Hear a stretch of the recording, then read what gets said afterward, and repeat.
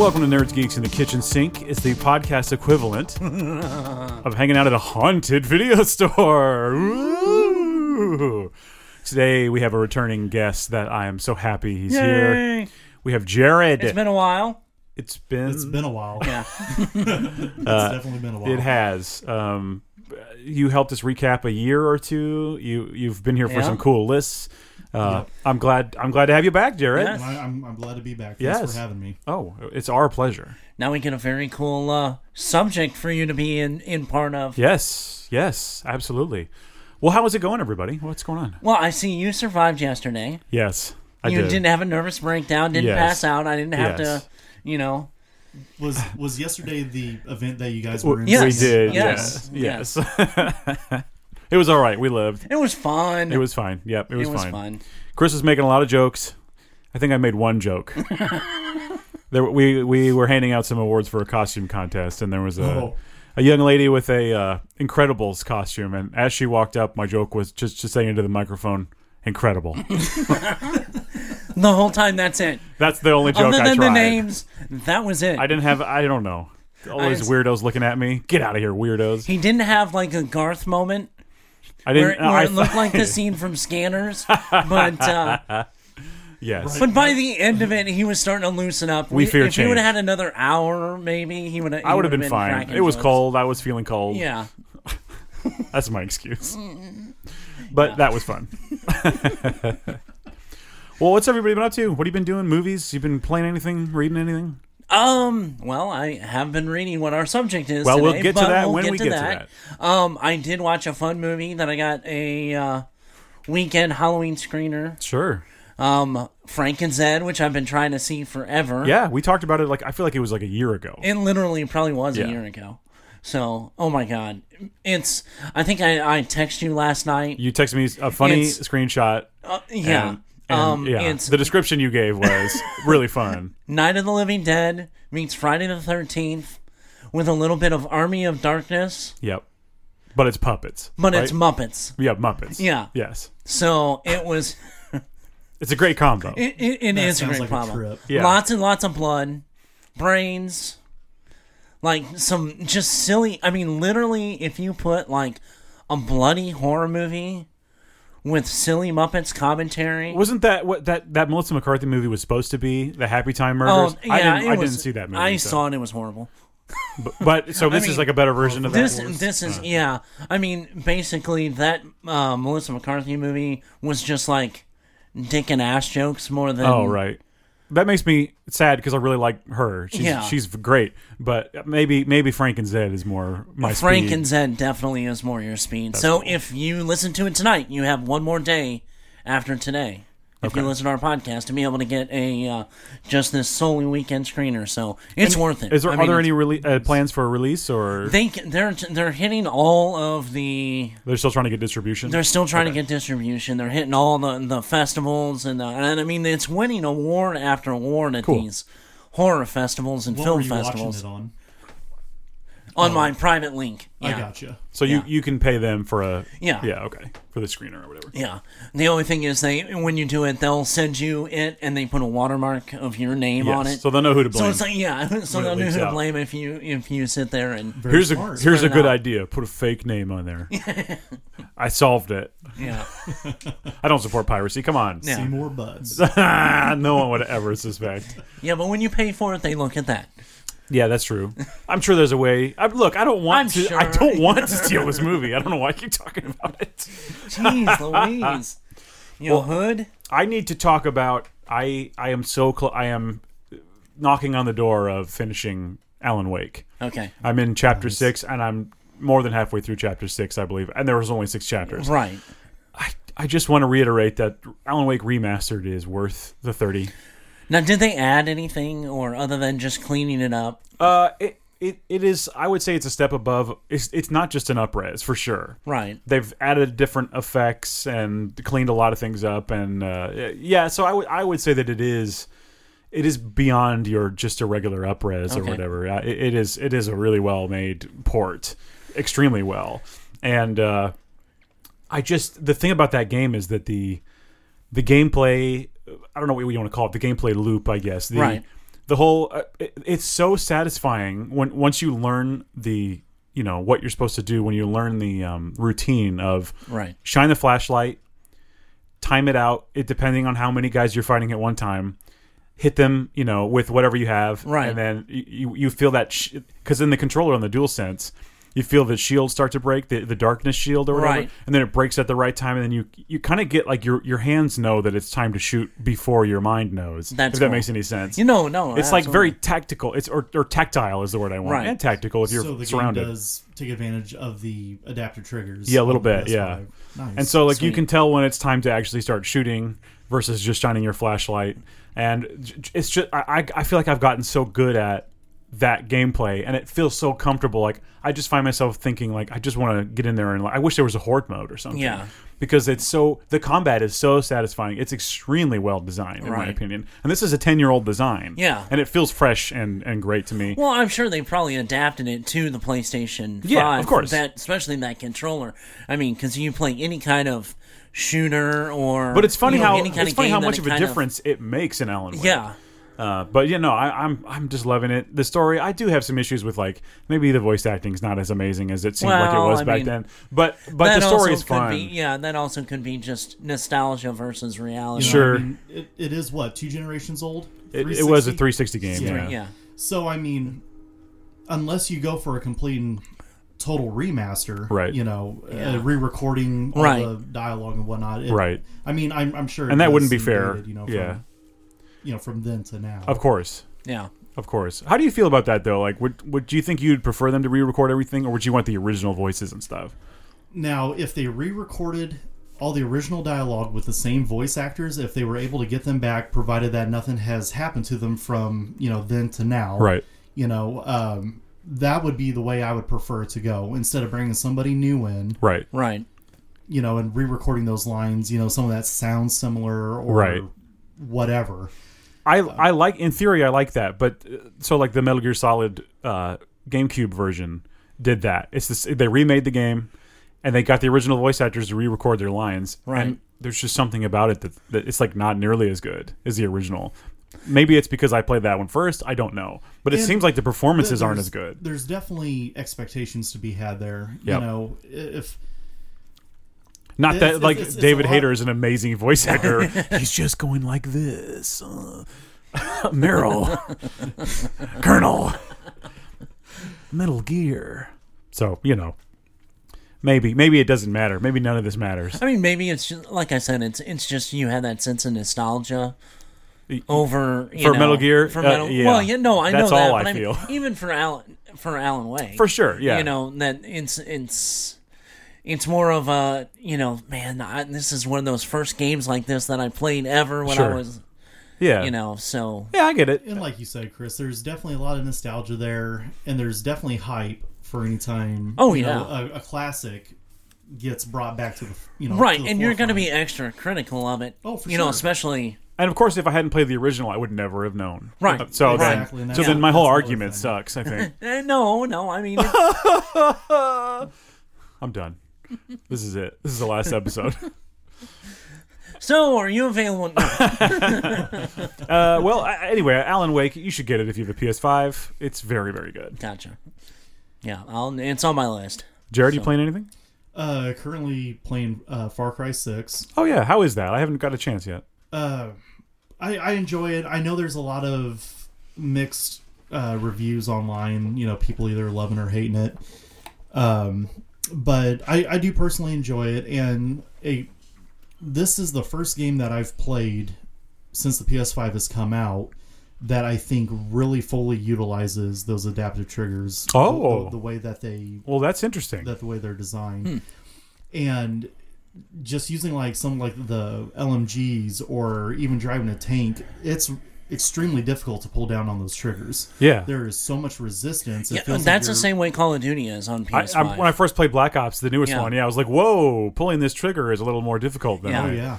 And, the driving controls are mapped to your L2, R2 by default. Okay. And then your if there's any sort of mounted weaponry on the vehicle that you're driving, it's usually like X or Right. maybe R1 or something to that. R1 nature. makes sense. I don't know if X makes I was sense. gonna say that. With the tank, you have the main cannon and you have your Oh, machine and gun. So they the 50 cal. Yeah, So and L1, R1, yeah, problem so- solved. So they You ever map- played Twisted Metal? Right, exactly.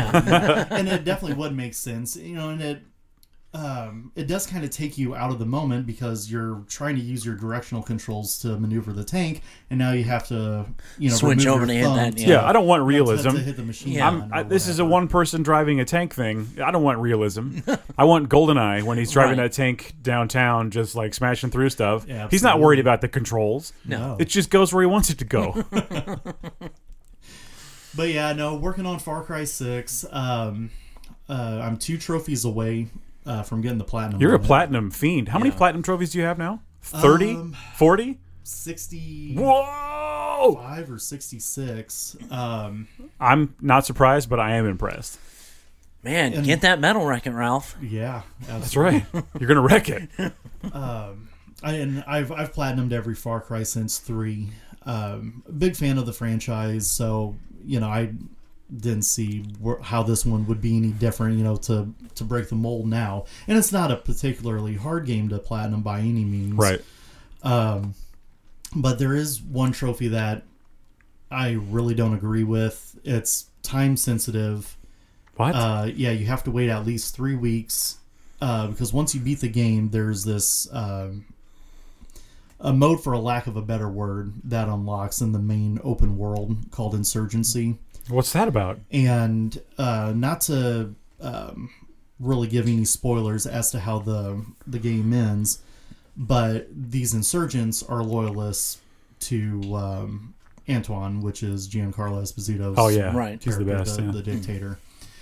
And they're, like I said, loyalist hotspots that pop up on the map, and you have to go and knock them out to figure out where the insurgent leader is. That reminds me of the zombies mode in Red Dead Undead, where it would be like you'd be going around doing the story, and then Yeah. this town is infected. You can go save this town while you're doing other things. Is it kind of like that? You have to go clear out the town and then come back, like to Yeah, these hot spots so- on the map. Yeah.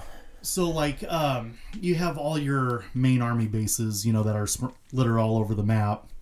And even if you've already been there and cleared it out, the army will come in and retake Come it. back And you in. have, Exactly like Red Dead. and Yeah. you have to retake it, or you have to retake checkpoints, or if it's a checkpoint you haven't cleared before, go and take that out. And I believe it's like this every week, but there's 4 objectives. You have to complete whatever they may be. And then once you complete all 4 objectives, it reveals on the map where the insurgent leader is, and then you have to go and take them out. Well, kind of like Hitman. Right. Cool. Yeah. But you have to kill the 3 different insurgent leaders, which, again, you have to wait week to week. There is a way you can cheese it by going into the system settings, and what Change the and date. what have you. But I'm not that hard up to get the platinum now. It's weird that you have that trophy already. Yeah. It's interesting. Yeah. At what point does the villain get the Darksaber? Yeah. Just a question. Towards the end. Okay. And when does the X-Wing come into Yeah. play? Just one X-Wing. We're saved. Yeah. Yo, you are saved. There's a real funny thing about Far Cry 6 that obviously it hasn't happened to me because I've been actively playing the game. But I guess people who have either not returned to the game for X amount of time or just straight up quit playing the game, Ubisoft has been sending out emails to these people so long as they have an Ubisoft account set up. Right. And the email is written... You have to come help us. We need help. Well, no, it's even better than that. It's just expletives. Quite the opposite. It's written as if it was Antoine, Oh yeah. Is he like threatening you? dogging you for quitting, and just downplaying you, just every step of the way. That's pretty genius. It's pretty. I hate awesome. spam emails, but that is genius. I've never heard of that before. Yeah, That's pretty fun. Yeah. But yeah, You other than that, salacious dog. You thought you could take my country. That's hilarious. oh yeah, and it's like I said, he's just dogging you, for quitting, calling you a weakling, just everything else that you could possibly think of. You know, That's funny. It's pretty great. Is there a Los Pollos Hermanos little thing at the bottom, like an ad? I wish there was some Easter eggs, and if there is, I bet there's one in the game. I'm sure there has to be, right? Some little developer has stuck something in there. A bag of blue meth or something, or a bucket of chicken. Well, one of the collectibles is roosters, because they have a cockfighting minigame, in the game. So you can go around and find these roosters, and there's like elite class, and then there's your regular class, and whatever. But it would be great if one of those was named either Los Pollos Hermanos or Gus Fring, Gus, or whatever. I just had a vision of a like a rooster, like the pit in Shadow of War. Did you ever play Shadow of War when you can you could throw your orcs in there and have them fight, and then so it would be like that, but you're like grinding for the best chicken. Yeah. That's hilarious. I hope it's like that. What they it's like your companion in this game. They call them amigos, and there's one that you can get that's a rooster, and he's actually one of the most badass companions that you can get. Polo Loco. That's hilarious. It's hilarious because there's a quest that you have to go embark on in order to get him to be part of your team, and he the soldiers, so you go to the guy who's the owner, I think his name was El Chicharron or something like that, and he tells you that he's lost track of him because he broke out of his cage and ran away, but he's heard some rumors that these soldiers have been getting slaughtered, Are you serious? And it's amazing. It's so amazing. And he's like going around, and like, so like there would be like a truck, Rambo chicken. Yeah, exactly. Like an army truck broken down on the side of the road. The soldiers working feathers, and there's a gas tank, that's nearby. The chicken will go over to the gas tank and start attacking it until it ignites, and then it'll blow up the soldier next to the truck. That's very funny. Absolutely hysterical. That's some Diamond Dog stuff from Phantom Pain. That's funny. Oh, I want to play that again. And Polo Loco. That's amazing. Yeah. Well, it is the spooky month, and this is Halloween.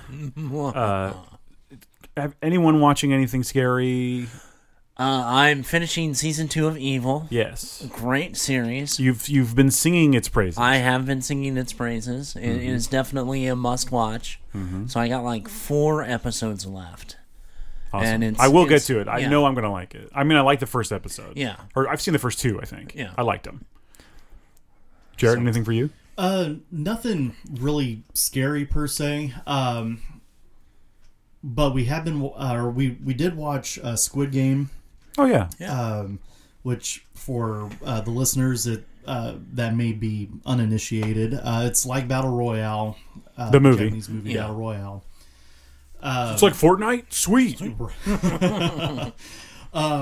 Where's the banana? The whole premise is the contestants of this game, they're not a part of a class or anything like that per se, but they're poverty stricken, and they're guaranteed a large lump sum of money so long as they can complete the game, which obviously it's like a Running Man situation or a Battle Royale situation.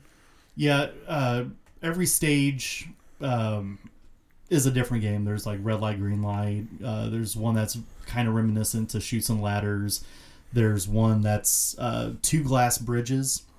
They have glass panels. One's a tempered glass, one's a normal glass that can't support the weight of a human. Oh. And you got to figure out which pane is the tempered glass. Executive producer Jigsaw. Am I right? James Wan. Yeah. I want to play a game.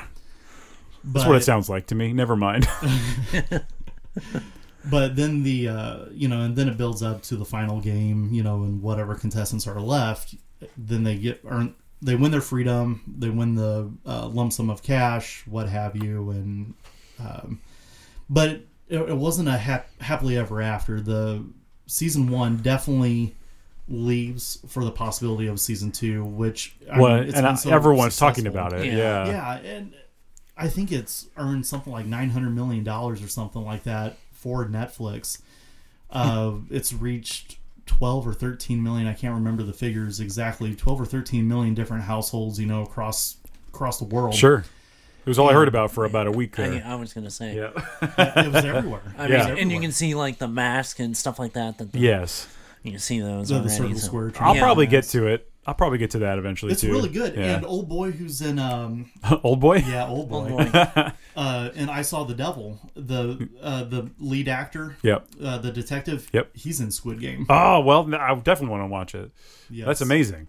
And I'm, not to spoil like who he is or anything like that, but He's the squid. Everyone knows it. He's You don't the have to hide it. no, it's definitely good. Definitely do recommend it.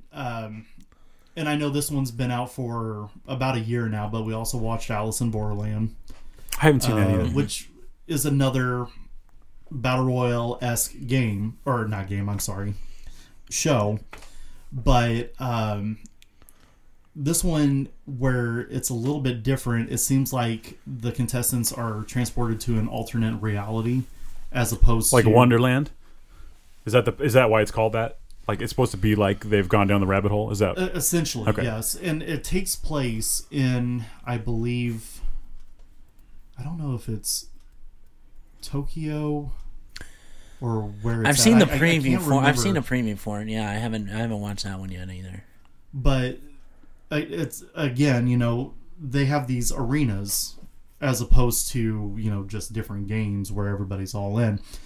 So you're kind of free to move about the city, go to these other arenas, and you collect playing cards at the end of each challenge. if you get a full deck you can leave?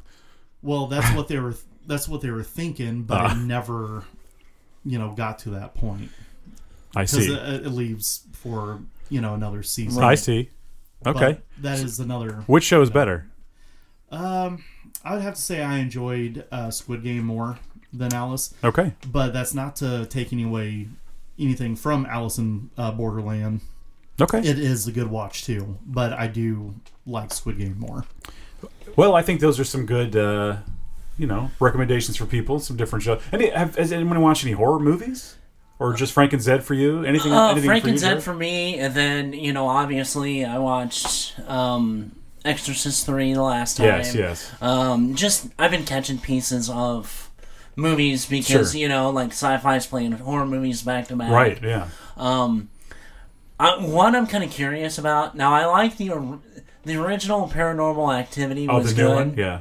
The new one came out, that Next of Kin. It's apparently like a big swing in a different direction. Yeah, so I'm really curious. I just saw that it was actually out Yeah.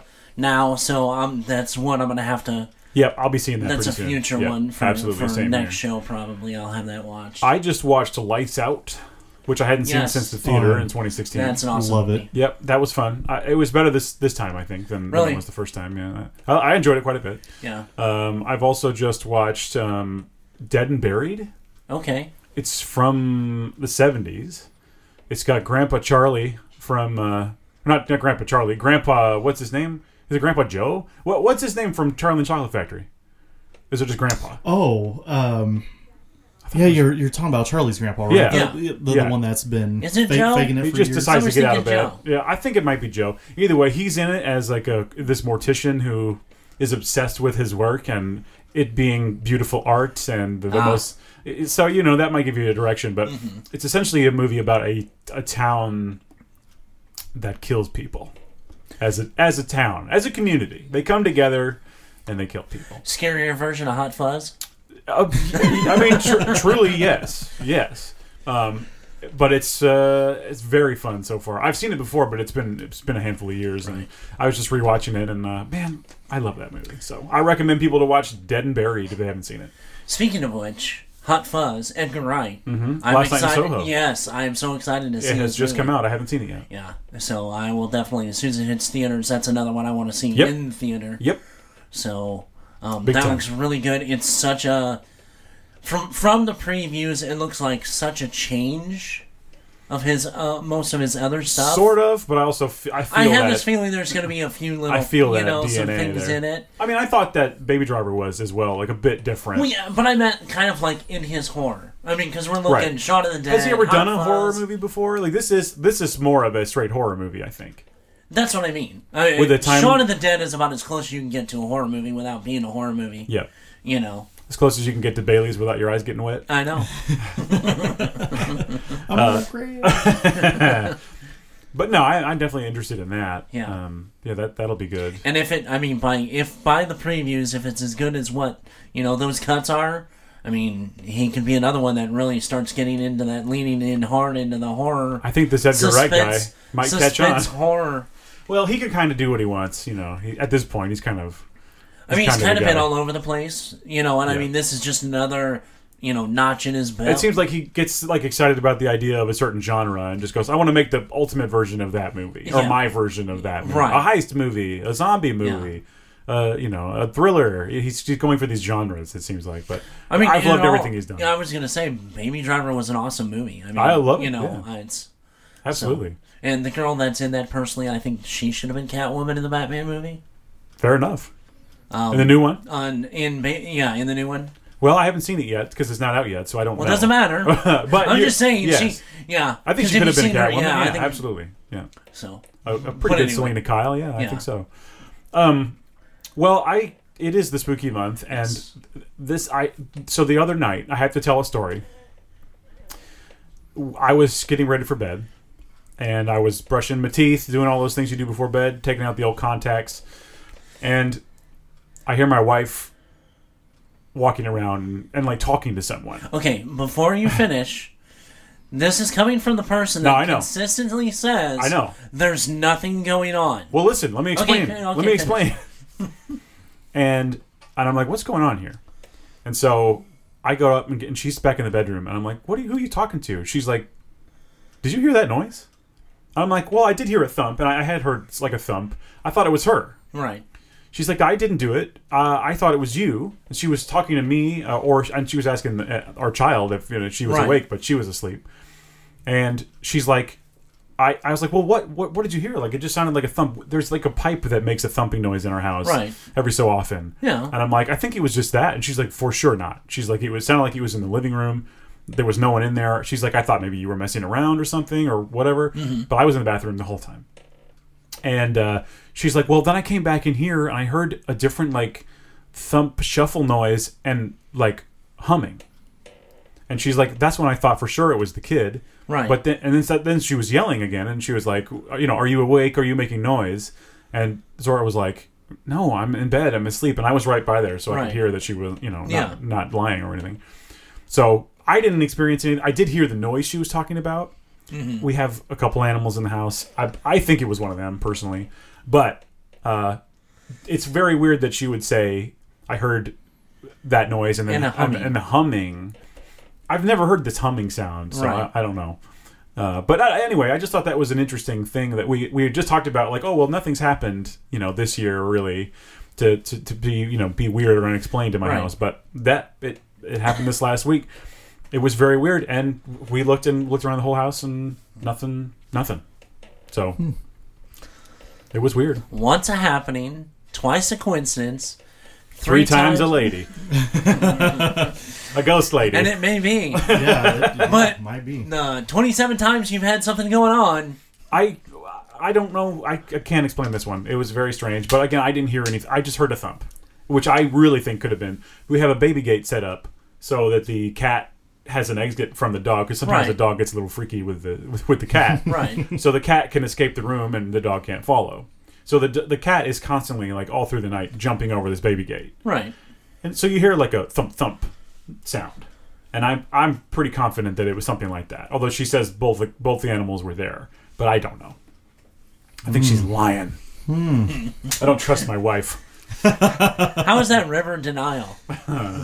Listen, Cleopatra. I live with a skeptic too, so I hear about it all the time. And I'm fine. It's good to be a skeptic. I'm kind of in between. I've seen enough to believe there's things out there, but you're not gonna take every single occurrence. No.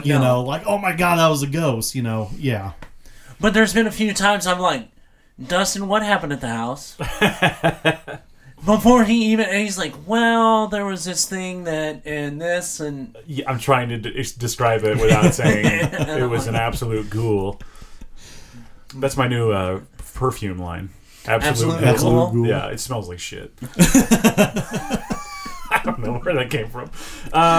Well, I think it's time to start talking about some things like that. Now, Jared, you mentioned you may have had some kind of experiences you may want to share. Yes, since it is the spooky day. I've got a few. I've got a few actually. Well, hit me with something. Yeah.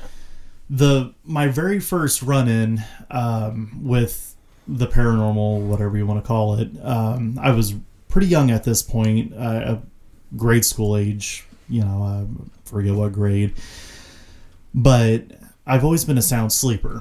And for me to wake up in the middle of the night, just out of the blue, very unheard of. Same here for me. I never wake up in the night. And the bedroom that I was sleeping in at that particular time was an interior room, no windows. So when the lights are off, pitch black.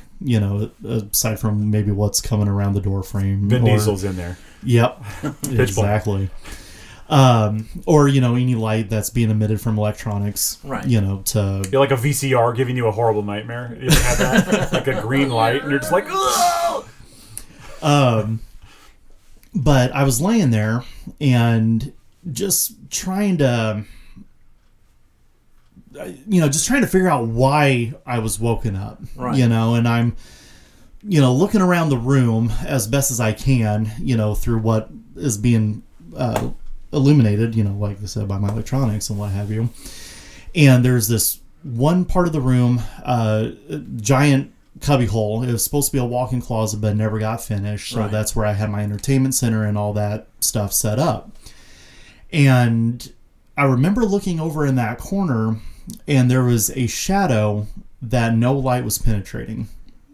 And I thought, well, that's extremely weird because my dresser is set up right there too. Right. So there's not, maybe a foot and a half gap between where the entertainment center was set up and to where that edge of that dresser was. So not enough room for something to be in between the two items, And I'm looking at it and I blink and it's gone. Oh. Now that corner is being illuminated. Normal, or as normal as it can be in the pitch black. And I thought, man, that is weird. And because I was kind of propped up on the bed on my elbow, leaning forward. And I flopped back over on my back, looking at the foot of my bed, and it's now at the foot of my bed. Oh. And was there a shape? Like, could you see the shape of it? It was just a black mass. Kind of now, I couldn't tell if it had a definite shape or what it would have looked like because it happened so fast. Now, mind you, keep all this in mind. It was around 3 o'clock in the morning, which is the witching hour. Always, deemed as the witching hour, where spirits are most active. And I remember, in that instance, I got spooked and I hurried up, pulled the covers up over my head, classic, and somehow managed to fall back asleep, during all this. That was my first run-in. Then, That's really scary, by the way. Yeah. It is. If that happened to me, it scared the shit out of me in a moment. Absolutely. And all I could do was pull the covers up over my head, and hunker down. But I've had other instances happen in my parents' house. Random objects moving across countertops. Did you ever see something move, or you just it was like, oh, I turned around and it was in a different spot? Oh no, I've full on witnessed it. Okay. For one instance in particular, I was getting ready to go over to my friend's house. It was the middle of the day, so stuff like this is normally heard of, at night or in the evening, whatever. But you very rarely ever see anything during the day. Well, this was in the middle of the afternoon, and I had just shut down the computer, turned off my desk light, and I went to turn towards the door, and two of my deodorant cans that I had sitting on top of the dresser slid across the dresser about 7 inches and fell off. Whoa. The dresser wasn't, it was on a flat level floor, so it wasn't tilted or anything like that, and there was no movement, not like we had an aftershock or anything that might have knocked it off. Those Illinois earthquakes. Yeah.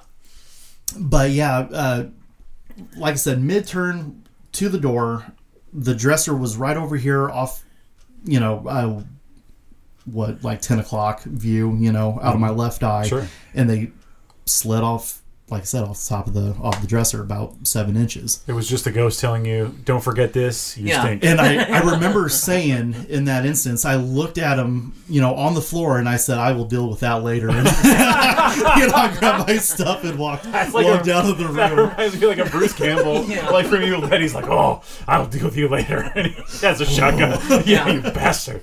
Yeah, okay. That's badass. Then there was quite some time in between happenings in the household, and probably, I don't know, 4 or 5 years passed, since the last time I had seen or heard anything, strange in the house. And my buddy Sean was over, and at this time I was working at Walmart evening shifts. So we would stay up all night gaming. The best. Set up a little LAN inside my bedroom, and we were playing Halo and whatnot all night long. Well, thinking that we were too loud or whatever, thinking it might have been my mom, the door creaked open on a few different occasions, and he was wide awake. He was there as a spectator to all of this. Right. Every single time it happened, and it probably happened 4 or 5 times. Well, my door, when it was shut, it latched. There was no wiggle there. There was no way it could possibly wiggle loose. And boy, that sounds familiar. Kind of like that one right over the door right immediately here. to your right. Yeah. But it would just slowly, creak open about about a foot and a half. Haunted house ASMR. And the very first time it happened, I remember we were in the middle of a match on Halo Reach, and it creaked open. You're like, I'll deal with this later. And we both stopped and we're looking at the door, and I'm like, "Hello," again thinking, "Mom, we're playing a game. God, leave me alone." Make me some meatloaf. Again thinking it was her. Would you ask for meatloaf in the middle of the night? She comes to tell you to be quiet, and you're like, "I want meatloaf now."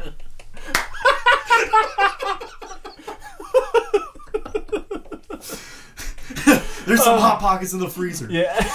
A pan of meatloaf slides into your room. Yeah. And then in the morning you're like, "Hey, thanks for the meatloaf last night, Mom." And she's like, "I was asleep all night. I worked a night shift last night. I wasn't even there." Oh, goodness. But, yeah, to get a feel for where my room was, it was right off the kitchen. Oh, sweet. Meatloaf access. So, Rent. very conveniently placed, if you ever get a midnight hankering, it's just right there. But, we're looking, there's no lights on, nothing of that nature. I went out into the kitchen, no one's there. I could hear Mom sleeping in the other room. Like, that's odd. And then, like I said, it went on to happen probably 3 or 4 more times over the course of, a couple weeks. So did it seem like it ramped up all at once? Yeah. Is it because you were up and active at that hour? You think were you not normally, or maybe no? Because you were being louder I than normal? was a night owl during those years when I worked at Walmart, because of working the evening shift. I didn't have to get up until 1 p.m. noon. Yeah, I used to work the same shift. Early afternoon. I know all about it. So I would stay up all night playing games, go to bed, when the sun was on the horizon, and rinse and repeat. That was not uncommon.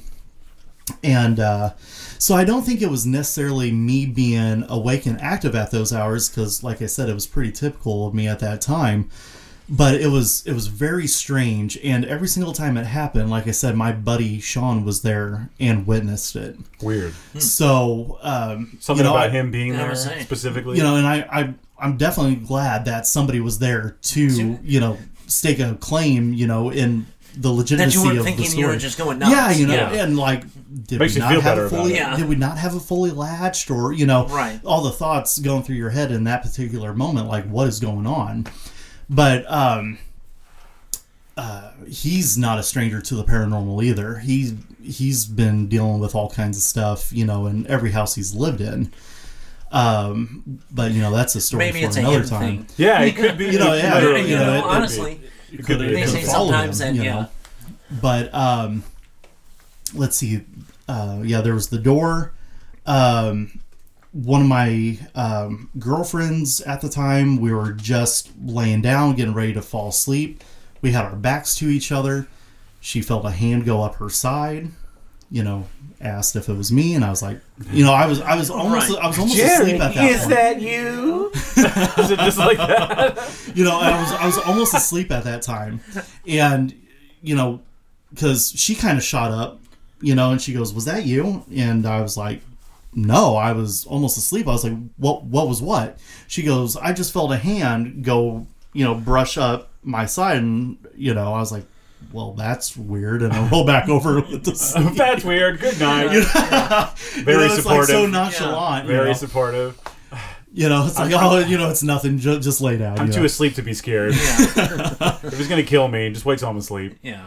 But the two, aside from the shadow figure in my room, the two things that really got me the most happened up in Springfield.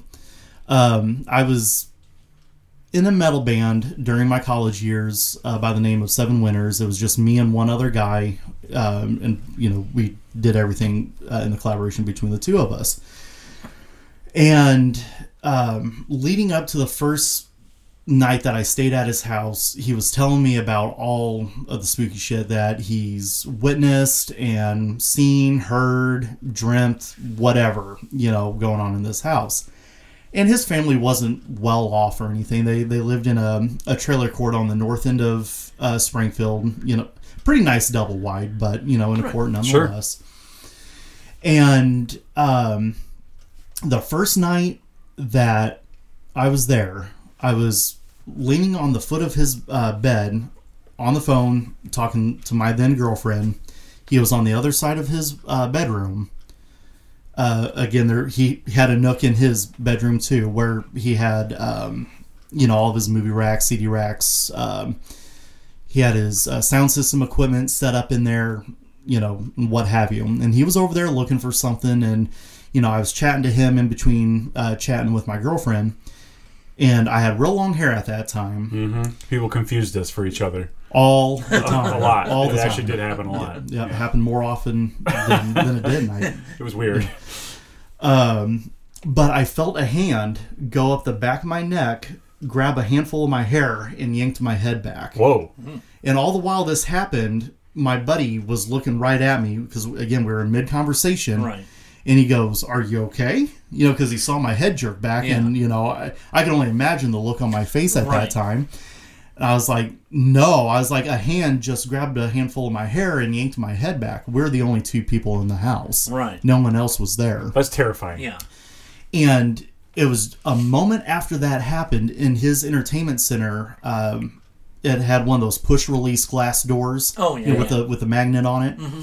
It looked like it was a reflection of a fire, but it looked like it was like melting down the front of that glass. Was there a fire in the room? No. What? None. There was no candles or anything lit in this room. That's the weirdest thing I've ever heard. But there was the reflection of a fire, and it started from the top of the pane all the way down to the bottom, where it dissipated. Right. And it collapsed upon itself after a couple moments. That is very weird. That was the first night. Whoa. Leading up to the second thing that really got me, worse than being yanked. Worse than being yanked. That would have been the first time and the last time. Well, this was fun. Yeah. I'm going back to Gillespie. Yeah, bye. But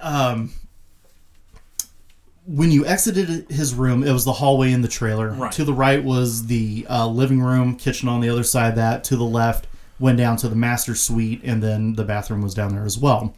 From his door to the door of the bathroom, I would say it was probably about 20 foot. Maybe just a little bit further, but it wasn't far. Late at night, you would have the worst tunnel vision coming out of his bedroom. That hallway seemed like a mile long with no end in sight. And no matter the time of year, summer, winter, what have you, heat or, again, AC on, whatever, it always felt there was like icicles, on the back of your neck. The hair would stand on end, and it would be just a constant chill in that hallway. And sometimes you would hear pitter-patter of feet running up and down the hallway. They did have a cat, but the cat was always locked up in the master suite in his mother's room at night. No way for the cat to get out. Right. But you could hear the pitter-patter of feet running up and down the hallway. Now, fast forward to probably about a year and a half after that first night. We just got back to his house from his dad's. Lived in the trailer court too. And we were talking about music and some ideas for the album that we were writing. And he told me earlier in the night about this CD that he had found. It was a burnt CD, but he had no recollection where it came from or what was even on it. I was like, pop it in, let's see what we got. And he was always about the atmosphere. So, he lit some candles, lit some incense, whatever. Yep. And there was a lazy boy in his bedroom that I always slept in. And it was just on the other side of this cubby hole that I mentioned earlier. You're all these scaries are cubby hole centric. Yeah. Interesting. There was a mirror inside there was a mirror inside that cubby hole that was a hand-me-down from, I believe it was his grandpa. Or haunt me down. Yeah. An old antique mirror. Super. It did really have a creepy vibe about it, but up until this point, there was nothing to really suggest any sort of creepiness or any sort of justification or whatever.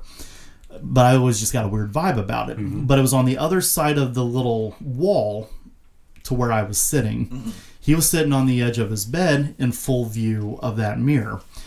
Well, the CD starts playing, and it's all this weird piano music. It was just grand piano. There was no synth, no guitars, nothing. It was just piano music. Mm-hmm. And it was really... It sounded like it was recorded on old equipment. It just had that production value of being old. So... a couple songs in, I'm pointing out a couple pieces in this song, and all of a sudden I hear this loud bang on the wall next to me. And I look at my buddy at the foot of the bed, and I could tell, even in the candlelight, all the color just drained out of him. And I'm looking at him, I'm like, what in the hell was that? He goes, you wouldn't believe me if I told you. I was like, well, try me. He goes, a hand, arm, whatever, came out of that mirror and slammed the wall next to me. What? Yes. What?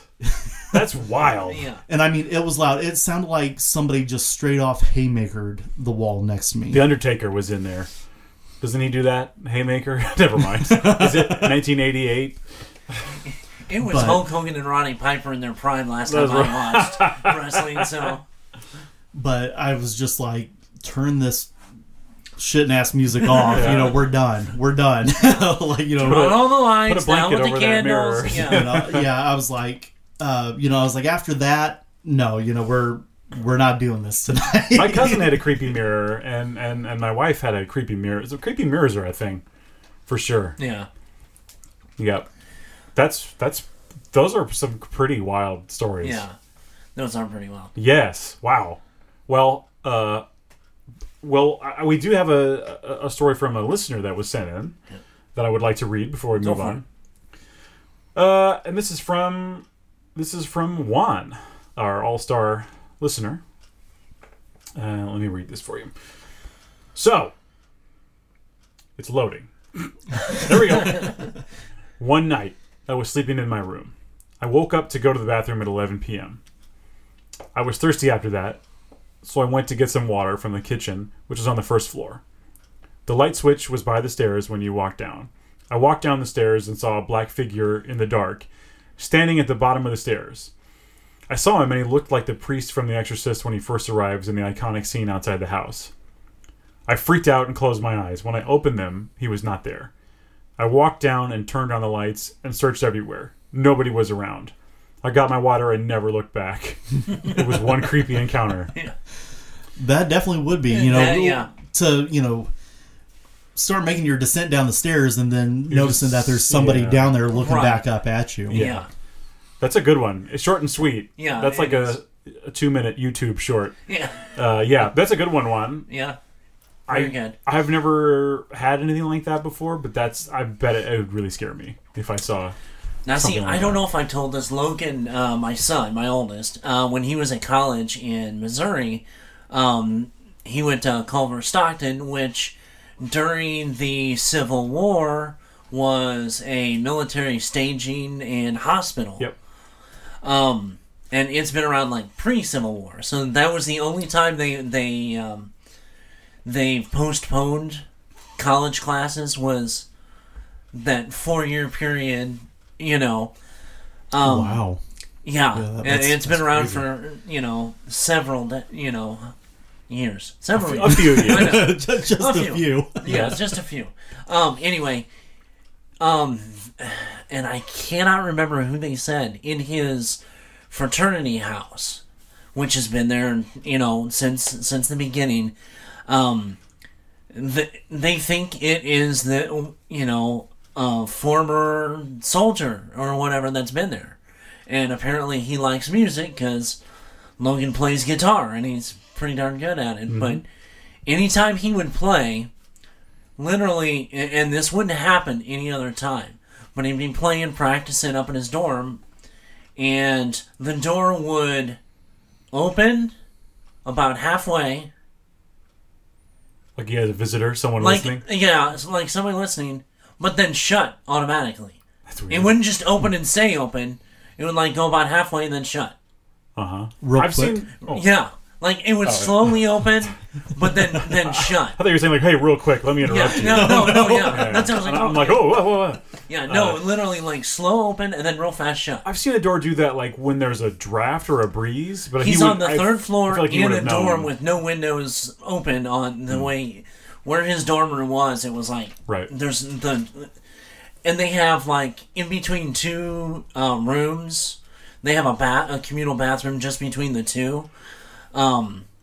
He said there was another time that the guys that were in the next room, Logan was staying the weekend, those guys were leaving, so no one had a key to their room, in and out, and you can lock the bathroom door.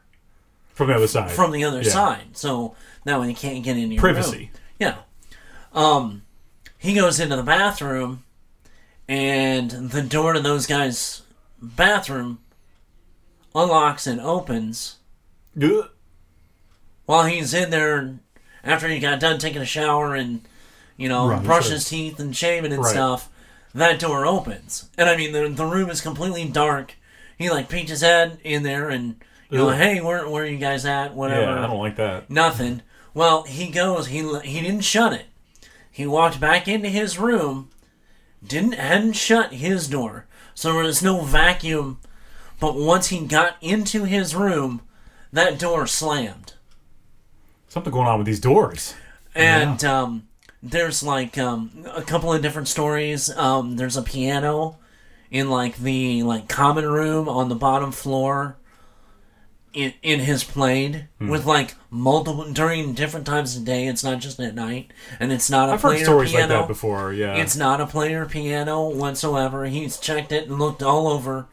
Pianos are always the centerpiece to the best creepy stories. Yeah, and it's because it's in the common room is in the basement, the lower level. You would just hear that music floating around. And be like, oh my god, and then chamber music, man. Because it was in a dorm. It wasn't in his fraternity house, because this was his freshman year. And the RAs have been that happens all the time. That reminds me of something that happened to me at my parents' house.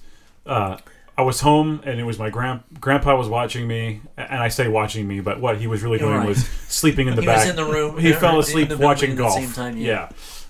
Just falling asleep watching golf is what he would do. And I was there alone. He had gone to do something, I don't know what, but and I was old enough to be on my own anyway. It was just my parents, I think, really just keeping track of me. Right. But I was home alone, and I started to hear. I had a drum set in the basement. I was in a band at the time. And I start to hear the drums playing themselves. Chris, I was terrified. I heard at first. I just heard the cymbals going ding, ding, ding, ding, and then I heard boom, boom. It was hitting the floor tom. Boom. So it was going. Yeah, and it was almost rhythmic. It was almost rhythmic, and it did seem as though it was a human touch. Right. And I froze up. It was terrifying. I was so scared. I can see. And I slowly crept to the basement door because I just walked in the house. Right. I slowly crept to the basement door, opened it a crack. All the lights are off. Who's down here? I had just unlocked the door. Right. No one's here. Yeah. No one's supposed to be here. Right. I go downstairs. Grandpa left the washing machine on. The house was flooding, and it was landing on my drum set in the basement. So, very expensive water damage was done, and my drums got played by themselves. But I might not have noticed the flood. Oh yeah, because I was just there to get a snack and leave. I wasn't going to go to the basement at all. Oh yeah, and I wouldn't have gone back to the back of the house where the laundry room was. So I would never have noticed it, and it would have been much worse. Right. So, but for those few moments, I'm like, who's in the basement? Sheer terror. Yeah. What's happening? I froze up. I got the tingler, from that movie, The Tingler. Not that kind of movie. No, it is. It's Vincent Price. I mean, That's not what I was. No. I understand, and it is that kind of movie. Oh, okay. The Tingler is here in this theater. Barrel chicken. No. It's that kind of theater. Yeah. No, I mean, and to go investigate is the proper thing to, Sure, yeah. I mean, mind you, I may take a 9mm with me when I did grab a knife. Yeah. Yeah. So, but I mean, you can't always, but there are some things that you really can't explain away. Well, hey, that's a good link to our our big feature today. Yes. Why don't we get into it? It's a good link to the link. Link to the link. Link. Well, we thought it would be cool to discuss, I think in general, just the story of, with an emphasis on the book. Yes. The story that inspired The Exorcist, and we'll be referencing the book "The Devil Came to St. Louis" by Troy Taylor.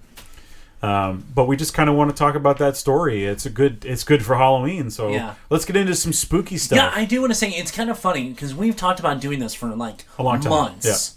And I've just now noticed these last couple of weeks, I've seen other people really like delve on this. Yeah. I think maybe because Troy just really kind of released the uncensored version of this. Yeah. That we will be getting into that part with names and a little more specific. Yeah, you know what I meant. Specificity. Yes, that. The name of the game. Fuckattash. But yeah, I think, that's kind of, and it's the right time. Yeah. Tis the season. Yeah. Literally, it is Halloween. Everyone's entitled to one good scare. Let's go with Danny Elfman show. It's a hand. It's a hand. I'm so happy you said that. It's a hand. So now, Jared, you got to go, which it seemed like every time he was doing these talks, I had something going on, and I had planned to get it in this year before this. But you actually went to his talk on this. Yes, that's correct. Troy Taylor's talk about this book in particular. Yes. Sometime in September, second week or something. Yeah, it was. I think it was like the second week. Well, tell us about that. Yeah. He basically went over the new pressing of the book, the uncensored version that you just previously mentioned. The last living person that was tied to this story, which was the young boy that was possessed, had just recently passed away within the last year. I forget exactly when. Do you remember if it was earlier this year in 2021, or was it in 2020 that he passed? It was late 2020. That's what I remember hearing about. Yeah, it was late 2020. So all of his previous obligations to the boy and his family were basically nullified with his passing. Right. And to bring everybody up to speed, he made a promise to those people that he wouldn't disclose names, addresses, or certain specifics regarding what happened while there was any living members associated with what happened still alive. Yes. And with the boy finally passing, his obligation was fulfilled, and he came out with the true story of what happened. And I had known about the book. I had known about its the story that the book was based on, and Right. the significance of it. But I had never read the original pressing up until the night that I went to the seminar. And getting to, see all the evidence, from every single perspective, not just to what he believed happened or didn't happen, but the amount of research that he did to put into the book was fantastic. Well, and that's I was just going to hint on. That's the one thing I like about Troy, that he goes into The only thing you like about him? Well, no. I just want some clarification here. No. One of the things Okay. I like about the way Troy attacks any subject, and especially this, I'm going in, and I know he's said it before, that while writing this, even the original one, his opinion has changed several times. Several times, yes. Several times. And I know he always holds a slight skepticism, but I know there's been a lot that it's reading the book. It seems can't- slight. It seems pretty slight. And it really is. Yeah. But I mean, he holds that still the fact that Sure. there is some right, skepticism, and that it all truly could have been a hoax. Right. An elaborate hoax. but the amount of evidence is kind of And the time that has contradictory passed. to that, to be and the witness testimonies from the Right. priests to the nurses, to everyone in between, Right. also paint that contradiction that there was something truly happening and that it just wasn't, an elaborate ruse that the boy and I've was... got a little bit of I'll tell it later when we get closer to those parts of the book. I've got a little bit of a personal experience. So then, All right. growing up in tease that here. area, I've had a little bit of experience with it. I had a friend whose head would spin around. It was very weird. and vomit. Yeah, green all the pea soup. time. No, he no. always had an upset Yeah, stomach. no. I'm not that old. But no, I mean, that, and he gets so detailed. Certain things that you, in passing, wouldn't think are, necessary or even, associated with what's going on. When you start getting further into it, it's like, oh, wait a minute. Going back to this point, it's like, okay, I see where, he's We're very in starting to- detail. Or, yeah, when you connect start, the dots. Yeah. Yeah. you start getting that little red string connecting this point to that point. I mean, it really does. Yeah. He really He's very detail oriented. yes, and I mean, I know right now through their podcast they're doing the Hollywood murders and Hollywood ghost stories Sure. and stuff and he gets in a lot of that stuff. But I mean, we're dealing with this, and but just a little plug for them. Listen to their podcast. Go What's it by called again? choice. American Hauntings. I knew it. Hauntings. Yeah, the same as his online store. Yeah, and same as his online store. He's got a ton of books. a ton of books. A ton of books. 90, I think. He Is has, correct. yeah, it's something like that. It's right around it- 90. It's kind of pretty impressive. And at that seminar, he had not all of them by any means, but he had probably a good 30 or so books Yeah. that you could purchase there. And of course, he was in attendance, Right, so right, you could yeah. meet him, you could get him signed, and the whole 9 yards. But yeah, I was just very, and I've said this multiple times. I was very impressed with how well spoken he was, the attention to detail, and not just trying to push the narrative that he was trying to push, whatever it might Pro be. or con, yeah. Right. But he gave plenty of information, plenty of viewpoints that everybody in Right. in attendance that night could draw some sort of conclusion based upon their personal feelings on the subject. Oh, yeah. Yeah. So I was taken aback. Right. I had a really good experience with that seminar. That's and cool to would hear. definitely love to go. Yeah, to I went another. to a different one, which was the snake handlers and religious cults. We talked about that on the show. We talked yeah. about that on the show, and it was, I mean, so detailed and amazing going back and some of the things that, Crazy stuff. And a lot of the pictures in the uncensored book, he also had, on Projector his up, yeah. projector during the seminar. So, which I don't believe any of them were in color in the book. I No. think they're all black and Yeah. white. Creepier that way. They were, Yeah. all the original photographs or all the original frames, some of the old documents that are in the book. So getting to see that too, and that just helped tie everything together as well. Well, I know. Well, let's kind of delve into the yeah. book. I know in the beginning he cites a couple other examples. Yeah, it's about the brothers, the exorcisms. French brothers. Yeah, there that was- was like the quite 1865, a which few. was like the first documented Yep. case of an exorcism. And then there was the gal in South Africa. And then the Clara, I 1906 in believe. Germany. Was that the one? I can't remember off the top of my head. Was that the one with the stinking feathers? That was later. I thought that was. No, I think that was the first one, the boys. Was I'm it pretty the sure French that's one? the two boys. They I were, was for some reason they I would was just thinking show it was- up. They were Yeah. yeah. I think that was Yeah. the boys one. Okay. I got you. I couldn't remember if it was that one or the one in Germany. I think it was that first one. Yeah. But yeah, to the point where they had to burn them. Yeah. Yes, yeah, no that matter was the how, first how- one, yeah. 'cause no matter how many times that they washed the clothes, washed the sheets, They would just show more up. Yeah. feathers would appear, and Right. like you said that it had that god awful smell, Yeah. and Yeah. yeah, very strange. It's just a strange thing to read. It was. I was like, that whole situation. I don't know was- how you could explain that. Yeah. It is tough. And then even the movie, The Last Exorcism, Yep. was in there that Annalise Michael, which they had the court case Yeah. against the priest. You're talking about Emily Rose?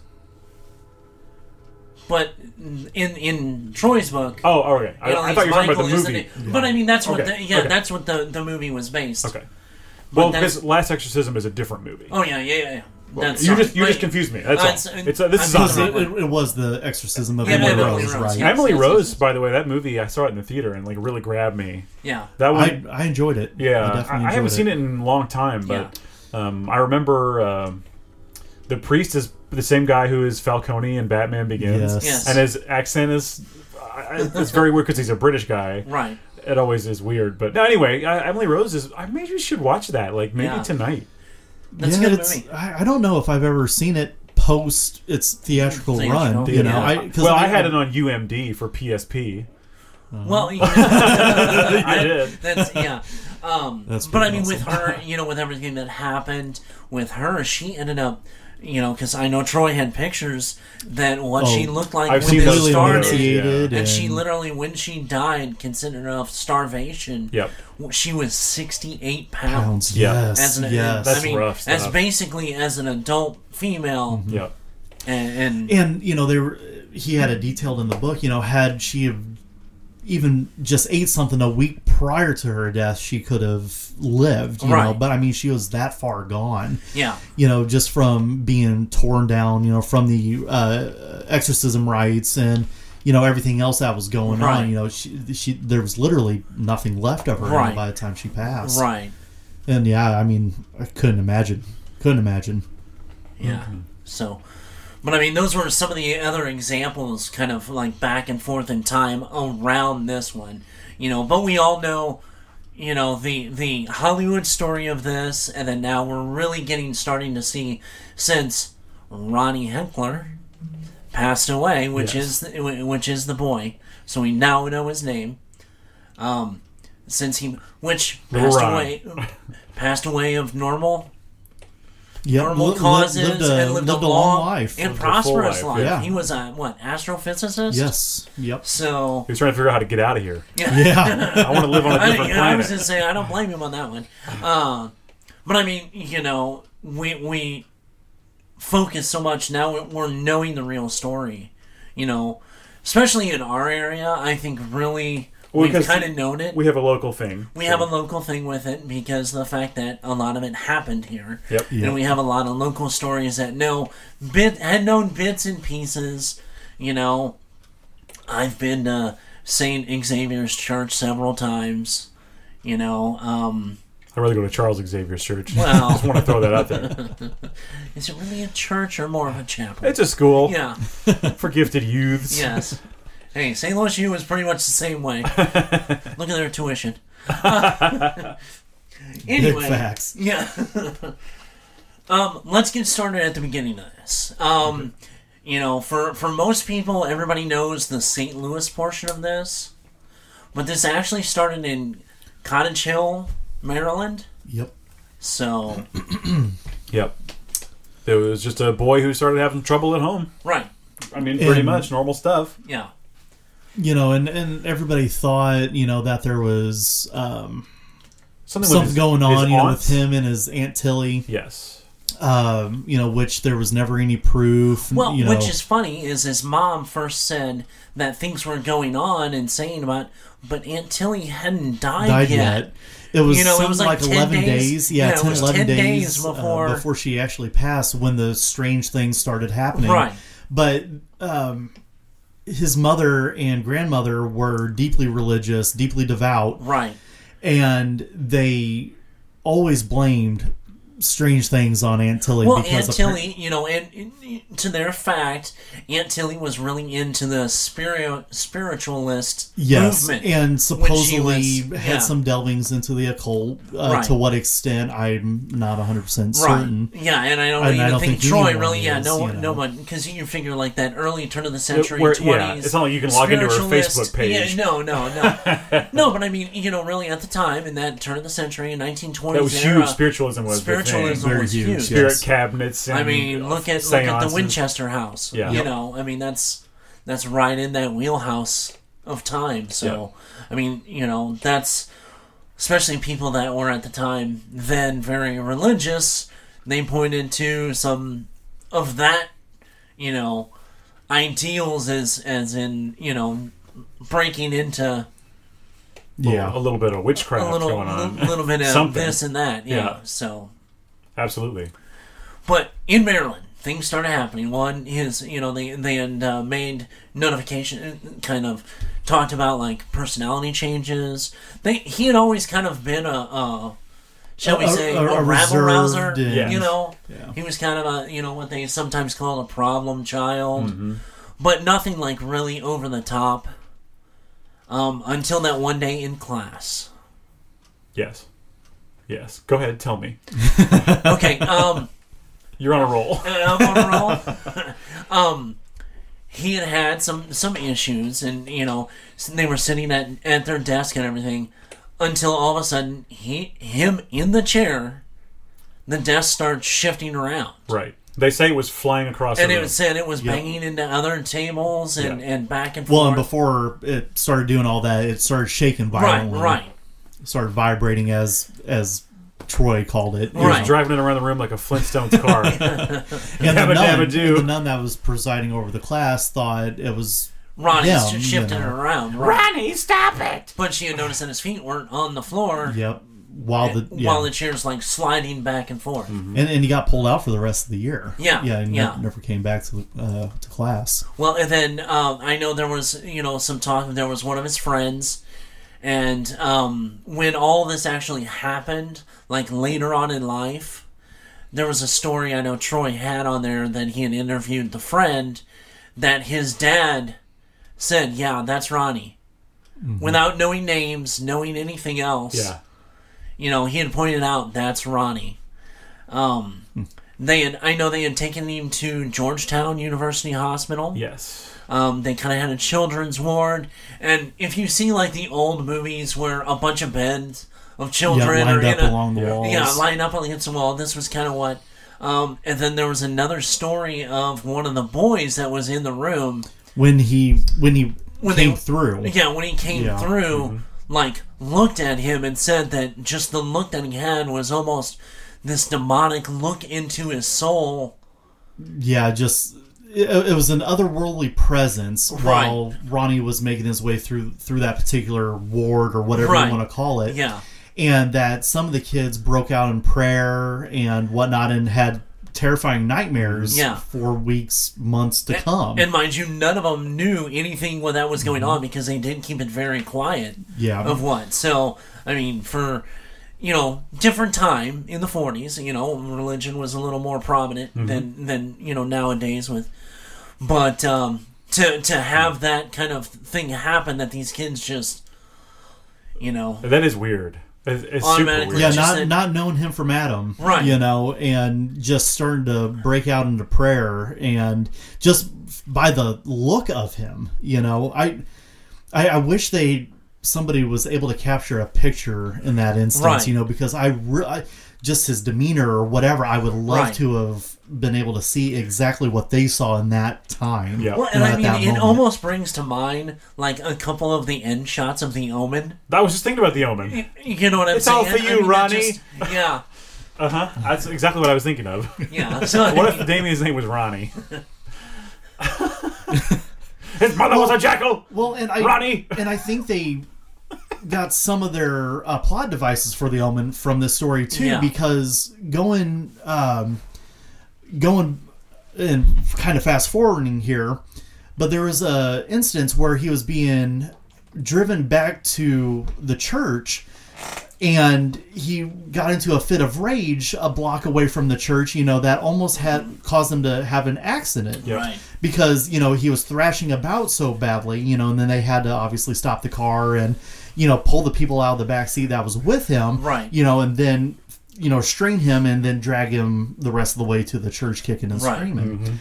But, you know, it's interesting, you know, reading or even hearing somebody talk about this case and then piecing some of what happened, you know, and like, oh, you know, they kind of touch upon that in this movie, Right. you know. It's been stolen from in a lot of ways. Yeah, You're this- absolutely right. This, Yeah. this story really has been, unbeknownst to, you know, until Yeah. really recently. Picked apart like crazy. It's been picked apart Yeah. piece by piece in a lot of this, you know. So there are people that really do, you know, their due diligence on. I mean, Absolutely. you know, it's Hollywoodized, you know, Oh, kind yeah, of. and But I completely mean, blown out of proportion, Right. exaggerated. yeah, but I mean, cetera. you know, there's always in any wives' tale there's a seed of truth, you know.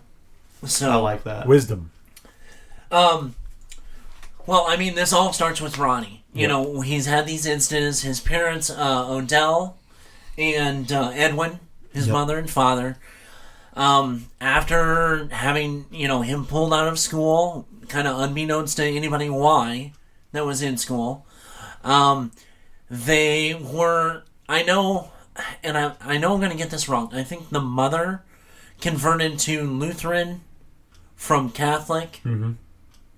It's So something they- like they that. Or maybe it was the other way around. Yeah, I'm not quite sure. I want couldn't to say remember off that the top. they. I don't have it in I front think of me. say she they ended were up Lutheran Catholic. Yeah, I think she at turned first and yeah. then converted to I think that's Catholicism. correct. Yeah, I couldn't. It was but they Because were- her mother, you know, she was from old Germany. yes, You know, So she Very was- Lutheran over there. very Lutheran. Right. So, and I'm pretty sure she was raised Lutheran and then converted to Catholicism. But yeah, I couldn't remember. But I know the father was, and then he switched. It was one of the two.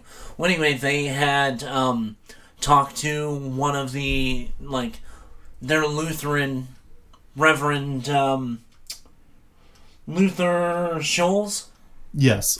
Schultz. Yeah, Yeah, I think right. it was Yep. Schultz. Anyway, you know, he was always this kind of, you know, closet occultist, kind of interested in And things and that go bump in the night. Sure. and he had a strong interest in parapsychology too. yes, yeah. Yeah. Well, that's that's what I was getting. Right. Is the unknown. He was kind of a buff of the unknown.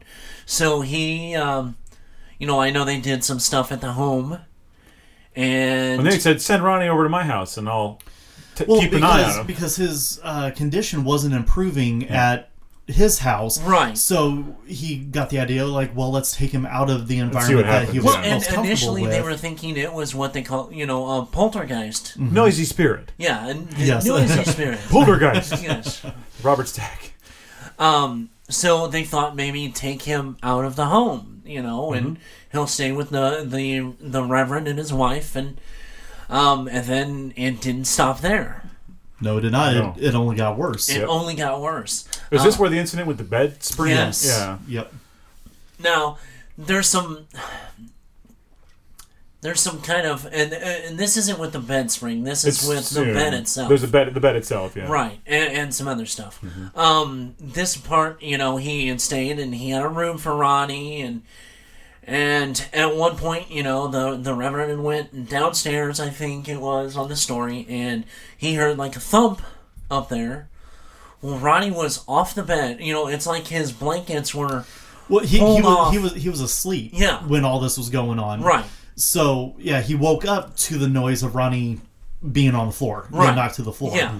So he thought, again, it was Ronnie just creating a ruse. This idiot just fell out of bed. So, Or I think it was right after that they decided to go downstairs to get some hot chocolate. And they were sitting in a study or something after that in these big, heavy chairs. And the chair that Ronnie was sitting in overturned.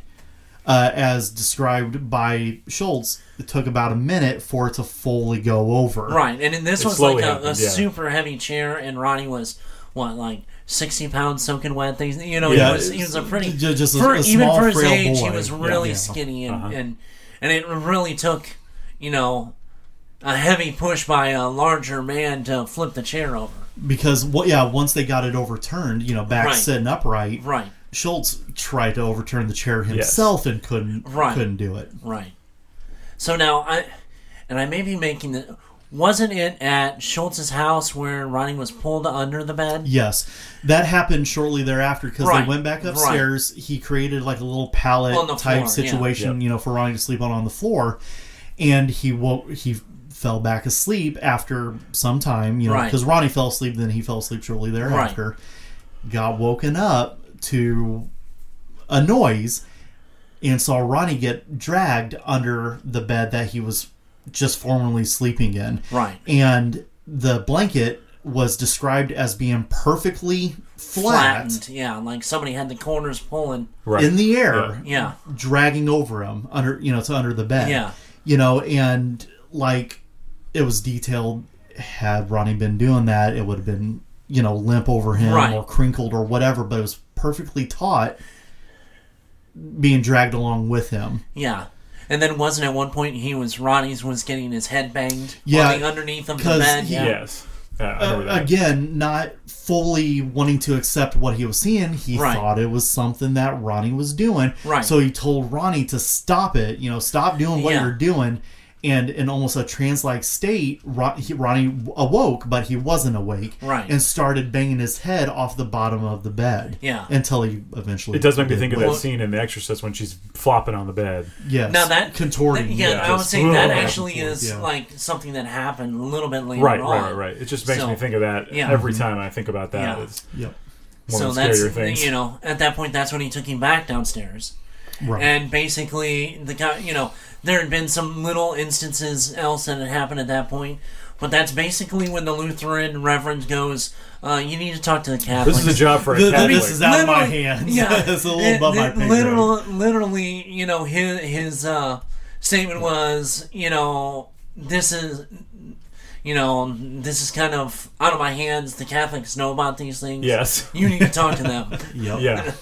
So, and I mean, I know Troy had talked about, like, that this Lutheran reverend and kind of made himself famous to a degree by always talking about this. And there's been some embellishments and, and those kind of things. I know in Maryland area, the Catholic, there's a lot of discrepancy with some of the stories with the Catholic priests that we got involved. And this is where you're thinking of with the bed spraying. Yes. The father that basically took point in this in St. Louis started and this is a little bit later, but this is kind of associated with the priest, Father Hughes, was the one in the Maryland area that started this. All the stories of like getting sliced by the spring and some of the other things that happened, there's no real evidence. There was what they had deemed the Exorcist diary. Yeah. He doesn't have really, other than mentioning his name, there's nothing really written, and he went to an extensive amount of writing in this that we'll get to in just a few minutes. But really, that kind of story, and the Hughes didn't really even associate himself later on in interviews. He's like, no, none of this really happened. Mm-hmm. Those kind of stories were, and those kind of stories were, I think, Schultz, I think, had a little bit to do with that.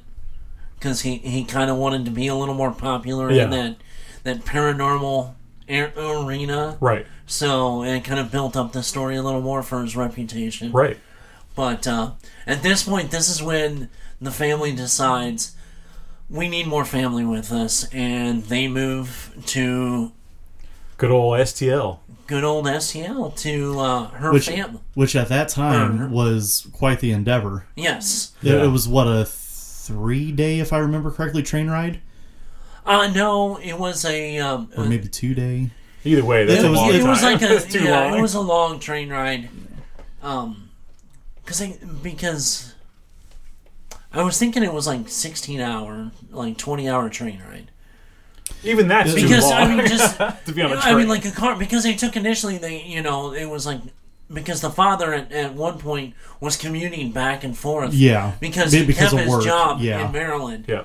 So And back then, I mean, that had to be an astronomical amount of money to Imagine do. that. Oh, you yeah. know, to constantly being able to do that. Right. And then, again, kind of fast forwarding here, but at that point that they thought he was fine, went back to Maryland. Right. And then ended up turning around and coming right back. Yeah. You know, I just couldn't imagine the amount of money that was Oh, I know. spent on, I mean- on this endeavor. I mean, because at that time,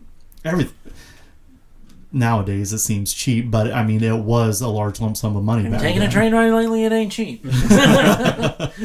Actually, I have not. Yeah. But I mean, this is when they move to Edwin's brother's house for a little bit until they find their own place. So we have more things that go on when they get there. So Oh yeah, you guys yeah, want more thrashing about, bookshelves moving, blocking their escape, and well, and then it actually happened with his cousin in bed with him. You know, they just, smaller house, so they had to share a bed, him and his cousin. And the shaking and stuff the first night, right off the bat, Yeah. that the cousin's in the bed too, and the bed is shaking, and it's like, okay, this can't just be Ronnie at this point. Now, what really threw me was the story of the rocking chair. Mm-hmm. That would have set me over the edge seeing anything like this. So basically, at this point, and it's a little bit in the before really things ramp up with getting someone there to help. The parents are playing like canasta or something in the Whatever those pinochle, parents were doing. whatever, yeah. and then Cribbage. yeah, it very well could have been. Ronnie is in the living room, and he's in a rocking chair. And they hear him kind of yelling. They go in there and he's in the chair, and the chair is spinning in a circle. That's a sweet move. Without his feet, his feet are basically crossed underneath of him, from what was described. And literally the two dads had, and then dad and the uncle Right. had to grab the chair, and it threw Ronnie out. It was spinning so much. They should have gotten a tame rocking chair. It's Why go for a wild one? maybe Kids are going to go on that. That's your little responsibility. rocking horse. Yeah. So at this point, there were several things. The closet, or not the closet, but the bookcase that had slid in front of the door. That there was no way that They fully get that in the movie too. Yeah. They totally steal Yeah. that for the movie. yeah, the Absolutely. uncle could not. I mean, Head spin time. the uncle was a fairly large man, and he couldn't. It took everything he had to finally push it off to the side. There's no way that Ronnie's 60-pound backside could get that thing pushed over in front of the door. Right. So now then we involve the niece, Janice. She goes to St. Louis University. One of her teachers. It is. I wrote it down here.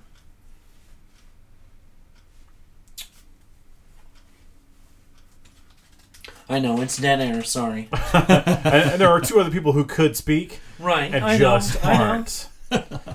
And Raymond refuse to. Bishop. I'm terrible with names, so I Yeah. mean, Yeah, I don't remember the it's, names. It's great that you've got it written down Yeah. because Yeah, Yeah. Father Raymond Bishop was Okay. one of her teachers, and he was very, I think, a psychology teacher. if I'm not mistaken. I mean, but something, he was very well known for being apathetic and being able to, she literally told him everything, explained everything that was going on. And, he's kind of sympathetic to like, okay, I'll come and I'm not going to say anything of what I think could be, what it is. Yeah, just basically there to observe. Again, just like when Father Karras shows up, and he doesn't say anything, he just observes, and Regan knows things. Right. And...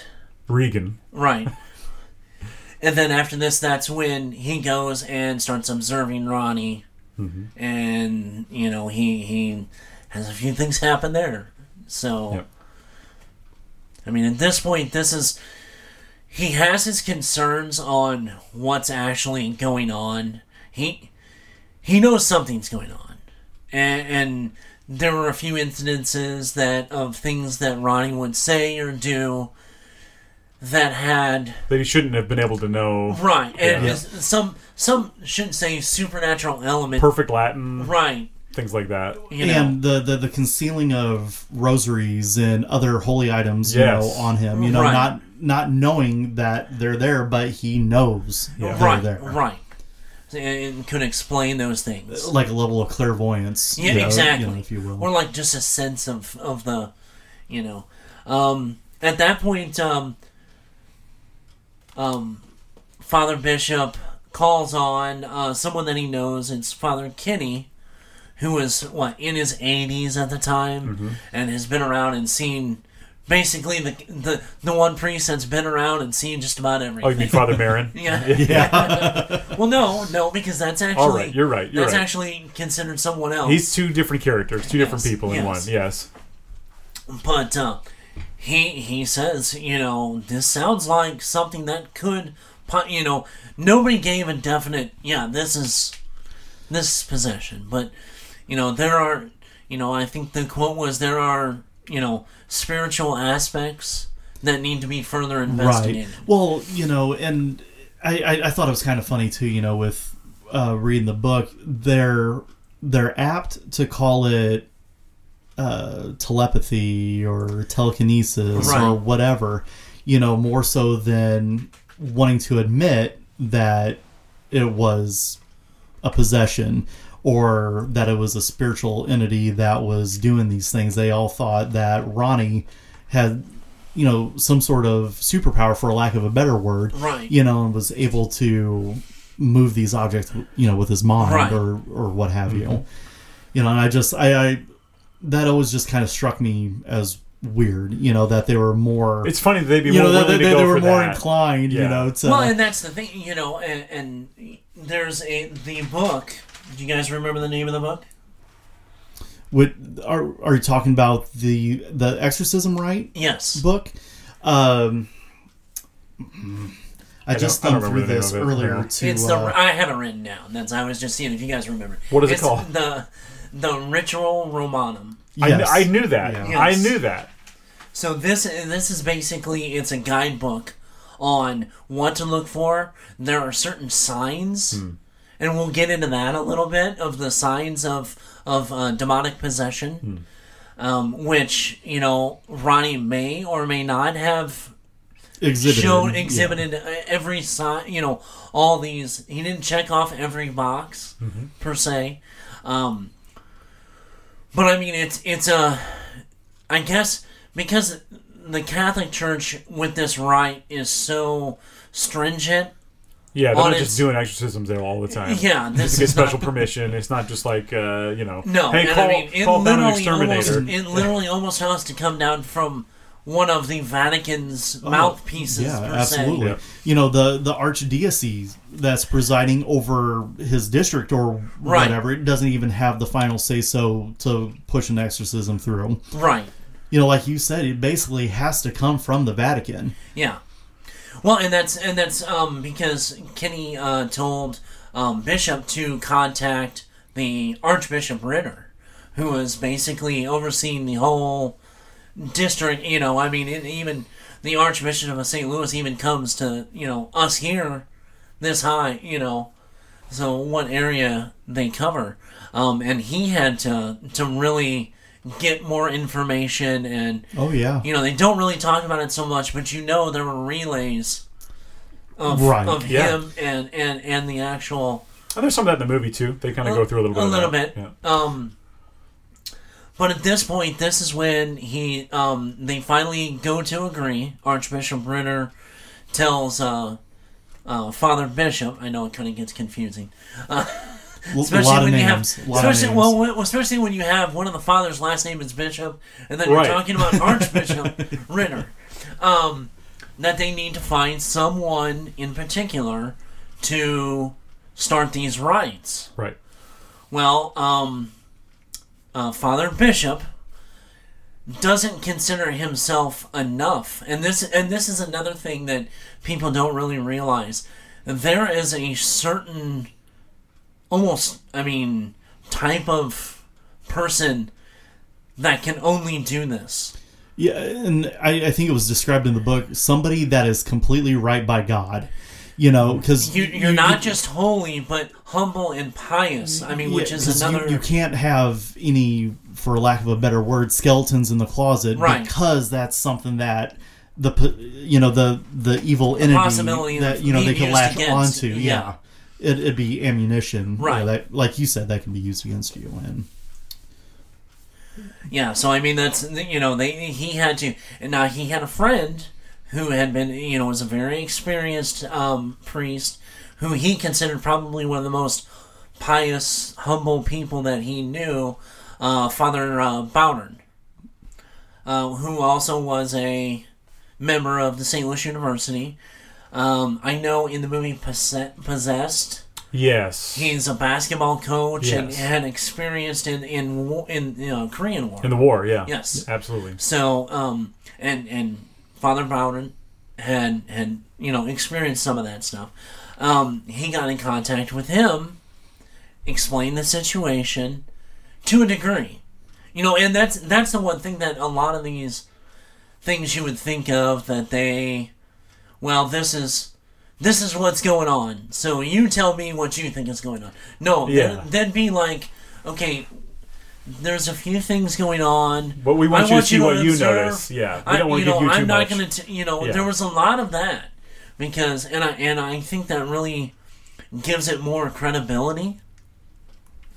That if more people see it without knowing in advance what's going to happen, what's going on. right, So it's a more of a genuine perspective. Perspective, yes. Yeah. So definitely that, and Father, and I kind of think it was funny. This is part of it.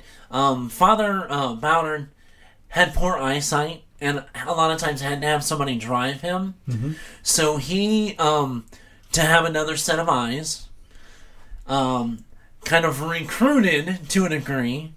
Someone that was going through. He wasn't a priest yet. Yeah, he was going through Seminary. seminary school. Yes. Yeah, and he was a very big guy. Also, great eyes on this guy.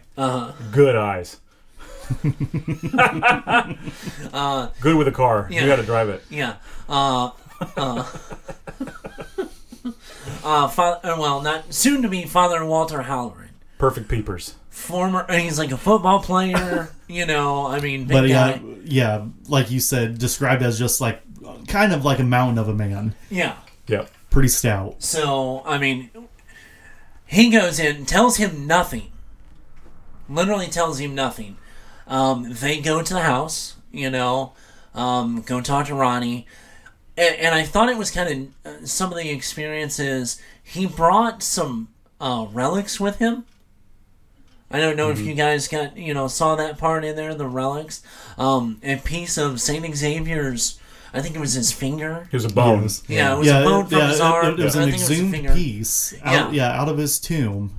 Yeah, which he was sainted, and the story behind it is, everything that he had done before he was buried. When he died, well, first when he was buried, they exhumed him 60 days later. Just to check in. And his body had not decomposed. 60 days being in. Yeah, interesting. And figure that wasn't like it is today, where it was the airproof Right. You Oh know, yeah. so There should have been something going that on. was Yeah. that was the miracle for sainthood. The final straw of perform miracle. So at the time the Pope had, like, from his elbow down removed. This is all crazy to me, by the way. Isn't it? I mean, but- 60 days later, you know what we have? We need to check on. Let's just dig that body up. What are we doing he today? was- As We don't have anything going on. as somebody that grew up Catholic, I can say that there is a lot of Oh, strange. yeah. There's not stuff yeah, that there's goes not on. completely. Yeah. I There's know about more this stuff. stranger than that. So, It's just even that is weird to but me. he was in life. He was like, what do you I'm trying to think of the word, like, someone had wanted him. There were several people that had wanted him to be applied for sainthood. Mm-hmm. So that's part of the reason why they had exhumed the body. Let's cut his arm off. But the so weird. thing is it was sealed and it was put in the altar at the Vatican. Yeah. And then later, because we're talking, what, 1700s, I think, when Francis Xavier. But anyway, it was in like a glass, part of this bone was in a glass tube. And, we're talking like Hellboy things. Oh, yeah, exactly right. I love mean- that stuff. Yeah, it's really cool. But anyway, that, he had brought that in. Father Bowdern Yep. had brought that in. And there was a little story about that with what was the photo of the Virgin Mary?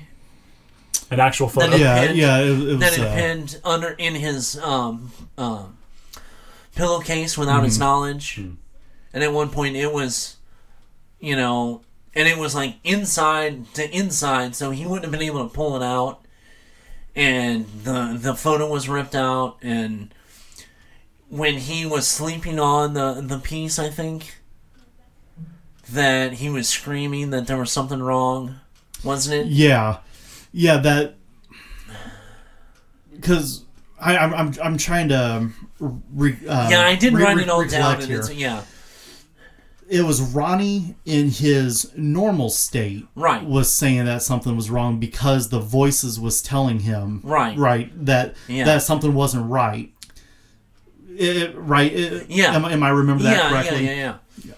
Well, and then at one point, with all this going on, he had a rosary, and then he woke up screaming, and the rosary was like, the priest had seen him and Halloran had both seen the rosary like snaking That's under weird. the sheets. Centipede style. Yeah, I mean, literally serpentine style going through his sheet, there were, and this is in the beginning, at one point that, Halloran had been holding him down, and he broke Ronnie, a little 68 pound kid, broke this his guy's nose. nose. Yeah.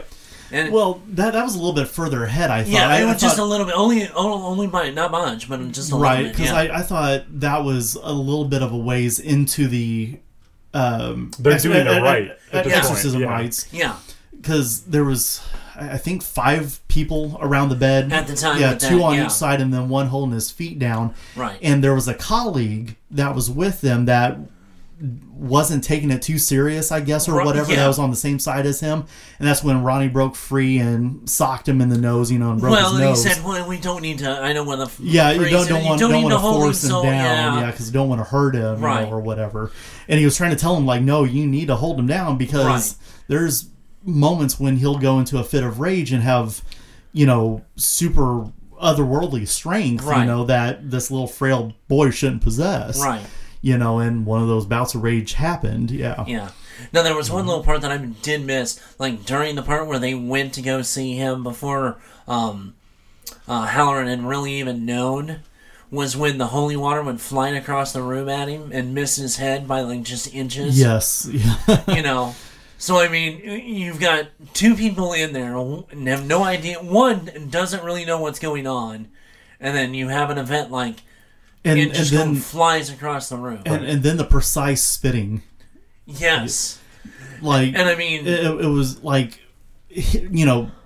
bullseyeing people across the room. That's just you know, cool. with Yeah. spit. That's just Right. cool. You know, and it wasn't just like you know, a in movie. between yelling Yeah. obscenities and Right. whatnot. Yeah, but you know, and that I thought that was bizarre. I was like, you know, It is bizarre. It really Well, and is. then, you know, it would be, he would have fits of like, you know, and it wasn't so much like the vomiting pea soup thing, Mm-hmm. but they said it would be like mucus and blood And frothy and, frothy and just tons of, I mean, the kid should have been so dehydrated, they said, and then, you know, he would, at one Because point he during the would- rites, and he would urinate and defecate himself too. to the point that it was so bad they had to like open the windows. I mean, Because of the stench. I remember that Yeah. because he was farting, yeah. and he said The most evil thing you can do. But there was. Oh, but The they power were of saying rice that the compels stench this. that was coming from this boy was so bad, like that it was almost it almost smelled like decomposition. Yeah. You know, Well, and that's that they had to one of open the all the things windows and everything. from Bowden. That's, you know, he was like, I have been in war where there's been, you know, Yeah. piles of dead bodies, and Yeah. it did not smell this bad. Because kids stink, man. Yeah, That's they what this do. is about. Yeah, they do. Yeah. Living with a teenage boy, you know, it's like, did I sink that bad? Yes, we you know, when did. I was his Yeah. age. Yes, we did. Like, man, oh man. I'm so sorry, everyone. But I mean, you know, and there for the longest time when they started this, because there's a specific time that an exorcism, when it starts, there's certain things that have to happen in certain cycles that have to go on through the rites. That there were times they thought, well, something might be over, it's not, something Yep. begins. I mean, like, How many times total did they do the rite? It was an insane number, right? Oh, it went on for How many days? 2 or 3 months, yeah. didn't yeah, it? yeah. So well, because Troy mentions in the book that, you know, a spirit could play possum, Right. you know, appear that it has been expelled, right. but until you actually go through the I forget what that step is called, but the expulsion process, Right, it's not over. right. And being, I guess, maybe as naive or not as experienced, you know, they thought they had hit that point multiple times. Well, there was a couple of things. There were, and we didn't even really delve on this. Like, even in the beginning, they had talked about when they first got to St. Louis about sending Ronnie to school, Yeah. and the supposed scratches with Ronnie's like not even close to it, and then watching them beat up on his skin. Yep. No. You know, Another thing when that they talked translated about, really well to the movie. Yeah. Extremely well. Mm-hmm. you know, about going to school, no. And then there were a little bit later on in some of the exorcisms, there were dates, numbers, Yes. and that plays into part of the thing they thought. And with, if I remember correctly, it wasn't the regular numerical system that we're familiar with. It was in the Roman numerals, Roman right? numerals, yeah. right. Yeah. So and their staging of dates that kind of. Some of the stories of like him standing up on the bed, the footboard, like pissing everywhere. Yep. He's just having a good time. You know, I Come mean, on. things Let him have fly. fun. You know, several things flying. I mean, and they, it's so funny. I thought, it's like this is an ungodly amount of urine that this kid was spewing everywhere. I mean, literally. I mean, I've taken some Tom Hanks cleaning their own kind of peas, but by their description, this is like well beyond that. Yeah. It you does know. seem comical, like the scene in that Scary Movie. Yeah, Scary Movie too. Yeah, it's just Yeah, when takes she forever. they're down and in then just start looking at it. yeah, like, down what's in the going living on? room, Yeah. having a good time and whatnot. She comes down and goes, "You suck," and starts pissing all over the rug. Oh. I'm sorry, she's been sick, and then starts Yeah. beating her head, with the newspaper. Yeah. But I mean, all this had been going on for this amount of time, and they'd been like the first night that Bowden and Halloran had gone there, they thought most of it was over at that point, so they went home, and like it's not like 2 o'clock in the morning like an hour or two later. Yeah, Ronnie is calling. He's coming back. He's coming back. Please come. You know, so it's like all this time during the, and this is not the first time, or you know, that's the first of many times that they've left and then have had to come back. And it's, I think, worth noting. While all this was going on, they were still attending seminary school. They were still practicing. They were still teaching. All the while doing this the night before, up until 3, 4, 5 in the morning, and having to turn around, go home, get an hour of sleep, and then start their day, only to repeat this the very next night. Part of the thing with Father Bowden, he had to fast. And by the end of this, on the this 3 or 4 month period of time, he literally lost 40 pounds just from exhaustion and not eating properly, and everything else, and just the whole the stress of it all. Exactly. So we kind of get a little bit back and forth with the exorcism there. So things kind of calm down for a little while. So they start trying to go out and do things, and then now we go to the point of one time going to go out and enjoy the day, and then something happens in the car. I don't remember this. Hang on. Go. What? Tell me. I forgot this. This is when we talked about earlier when Ronnie freaked out. Where he thought they were going back to the church, or they were. Right. Okay. Coming, that's this point. Yeah. Okay. Yeah. I thought that was much earlier. Maybe I'm just out of. I'm out of it here, I guess. But okay, yeah, you're right. Yeah, that's I've heard about that before from other sources. Right. And that's a pretty creepy, and like you said, a lot like the Omen. Yeah, clearly where they went for the Omen, because he was with the family. Yeah, and he was completely fine. He was completely fine, and then they got close enough to the church where they've been taking him to perform the exorcism rites when they weren't performing them at the house, and he just went into a fit of rage. I forget who was sitting in the back seat with him. The uncle was sitting in the back seat. It was the uncle. No. I thought it was like his mother. Wasn't it his mother and there was somebody else? Oh, yeah. His mother and was it Janice? It might have been Janice. I was going to say, I thought it was a cousin. Might have been the girls back there with him. And was it the father driving and the uncle was in the passenger seat? Yeah. And he erupts into a ball of rage and starts punching and beating on him and kicking and thrashing and hanging over the seat. Just creating an chaos. ungodly scene. Within the car, like I said, almost causing the vehicle to crash. Yeah, he like ran into the curb. He had to park and just you can imagine just any open spot running into the curb and just everyone bailing out, trying to get Ronnie off, trying to get away from this one-man mosh pit. Yeah. One-man mosh pit. Yeah, we've all seen those recently. Yes. So I mean, at that point, and then at this point, this is when they take him to the rectory. Yes. Yeah, down in the basement. This is kind of some of the more legendary stuff, I think. Right. Yeah. Mm-hmm. Now, there's been lots of stories, and it's written even in the Exorcist diary from Father Bowden. He almost had an unearthly voice when they're literally dragging him into the rectory at St. Francis Xavier Church. So this is at that point, after that it's like the parents need a break, the uncle and the family they're at their wits' end. Right. So they're like, we're going to take him to the rectory.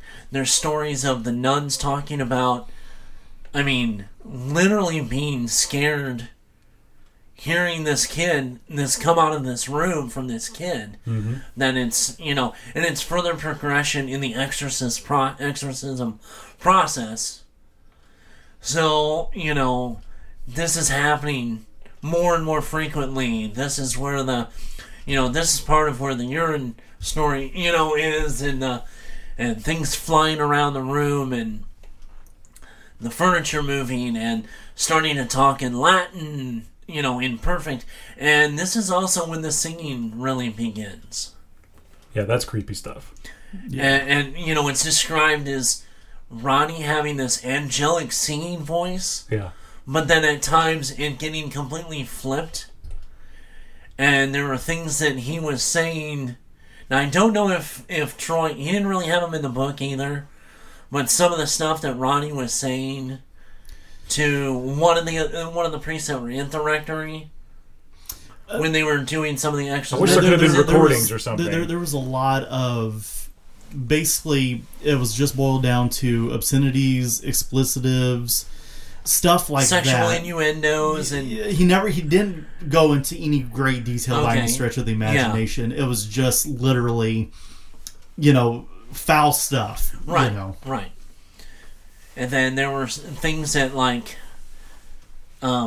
think they said that there was some things that he would have never known. Yes. That he was touching back on that clairvoyance. Right. And he was, spouting off to these priests of things that which kind of goes from some of the movies of course, some of their past knowledge of things he could not have known. Right. And exactly. He touched upon bringing up personal details, of the priests or giving them dates when they were going to die, right? And, stuff like that. That's just a fun thing. That's just fun parlor trick. It's a game we play, right? And all this time he was doing still a lot of that bodily fluid stuff. The old favorite, Hawkeye spitting, and like I said, it was not just somebody spitting a loogie. This was like blood and bile and like large, almost like with described expert as precision. like expert precision with like golf ball size. I know, like really something that would be considered just completely unnatural. To the frequency and the ability of that's crazy. See you shaking your head. Yeah, I'm just shaking my head. I listeners can't see it, but I'm just shaking my head. No, I have the same sentiment. Just even thinking about that. It's like just kind of sends a chill up your spine. Just not only what's happening, what they're experiencing, but being covered in mucus and, like you said, bodily fluid, and it's a completely foul situation that they have themselves in. I just think I would just be like, dude, we're done with this. Just stop. It's like, put a ball gag in. This is stupid. We get it. You're scary. Come on. Don't you want to have lunch?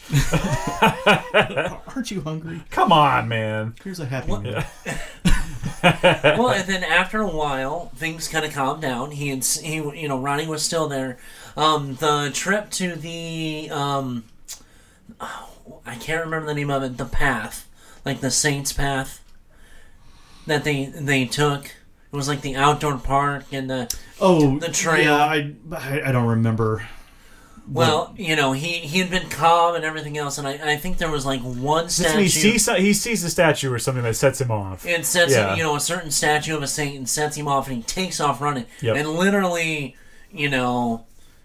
Walter Halloran had to like football tackle this kid before he went off, and hurt himself because where it's at is on top of a bluff. Mm-hmm. Yeah.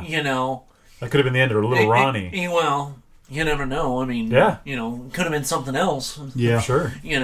But I mean, so it had gone in ebb and flow for a while, but there would be a certain thing that would happen that would, it would be like, well, I'm dormant for now, but I'm going to try to, at the most opportune time, strike out. Mm-hmm. Well, he went through a few things. I know they had talked about when the first time they finally thought, because it was hitting that one of those dates. Yeah. And there were certain things that Ronnie had done to maybe make them believe that it was over. He was a showman. It definitely was a showman. And they take and decide, because it had been, 5-6 days? I think. Yeah, there was about a week's time where virtually nothing had happened, and I'm trying to find it here if I can find the excerpt, but it was that letter that was written saying that he would leave Ronnie, by that certain, by that so many day, days, yeah. Given that certain circumstances were met, right, And I can't remember exactly how it read, but I'm trying to find it here. Yeah, but it kind of, I mean, basically it's, it hit on this certain day at this certain time, he would be gone. And I don't think even at this point they still knew the name, because that was one of the specifics. I actually just found it. Okay. So the excerpt reads, I will stay 10 days, but will return in 4. If Ronald stays, gone to lunch. If you stay and become a Catholic, it will stay away, Odell. God will take it away 4 days after it has gone, 10 days. God is getting powerful. The last day when it quits will leave a sign on my front, Father Bishop. All people that mingle with me will die a terrible death. Mangle with me. That's a weird... And this was because Ronnie was doing some of that, writing... supposedly, in his tranquil state, yeah. So, but those things that had passed, that and he had become Catholic and those kind of things. So they thought it was over, and then that's when they go back to Maryland for a very short time. Yes, very short. I think it was only like a day or two. Yeah. I think they were back there, and then turned around, and came back to St. Louis. More stuff started happening again. He got violent and. Went back to his old ways, and they immediately jumped on the train and came back, and that's when they went to the Alexian brothers, which was the Alexians are known for being like great scientists in psychology and, deal with even the paranormal, those kind of things. And then this is when the exorcism gets really ramped up. Yes. I mean, this is... Yeah, even more so than what it was previously. Yeah, I mean, and it's hard to believe that at this point... I mean, this is like, in the Exorcist movie, this is like... This is it, sort of. Like, this is where the climax is. Yeah, so, I mean... The theme song kicks in. Right. Tubular bells. Yeah. So, I mean, they start going through all this heavy stuff. I mean, it literally taking... 7, 8, I know there were stories of like 7 or 8 Alexians in there holding him down with the 4 or 5 other, I couldn't imagine what the room looked like. Having that many people there, having to literally hold him down, and then the others like performing these rites, and it just on a constant, because it was hours and hours and hours on end. There's stories and day to day. Yeah, and day to day. There's stories from security guards, because they had outside security, people that worked there, which delves into part of my story. And this was well after, okay? But the hospital was torn down in 78. My dad, part-time, he was a police officer full-time, but part-time to make some extra money, when they were getting ready to start moving things out. And was this when they were remodeling the grounds? Yes. He was a security guard there. I was like 4 or 5. I think it was like 4 or 5. I went to the hospital. Oh, really? And that would have been awesome. I didn't know much about it, but I grew up Catholic. I literally grew up right across the river. My priest had gone to St. Lucie and knew some of the people probably involved, a lot of the stuff, yeah, and knew, so we had always heard stuff, and I learned about it later because Father Frank was there for a long time, like everything that delved into it. I mean, as a small child, going down that area, which they kind of had cordoned off. After a while, that room was completely sealed. I heard it was sealed Yeah. permanently. Yeah. Yes, And then that whole wing was sealed off. right. Later, Later after that. Right. So I mean, literally, you could not even. You could go in the area, and the thing is, the way the hospital was, they were kind of. You could go around it. And literally, there was a different feeling. Sure. In that whole place, and then you hear stories which, take it with a grain of salt. Like the story of the cloud when they finally broke that wing and demolished it. I haven't heard the story. It looked like when the smoke rose, it literally had this demon-looking presence That's pretty cool. that, from the building's rubble.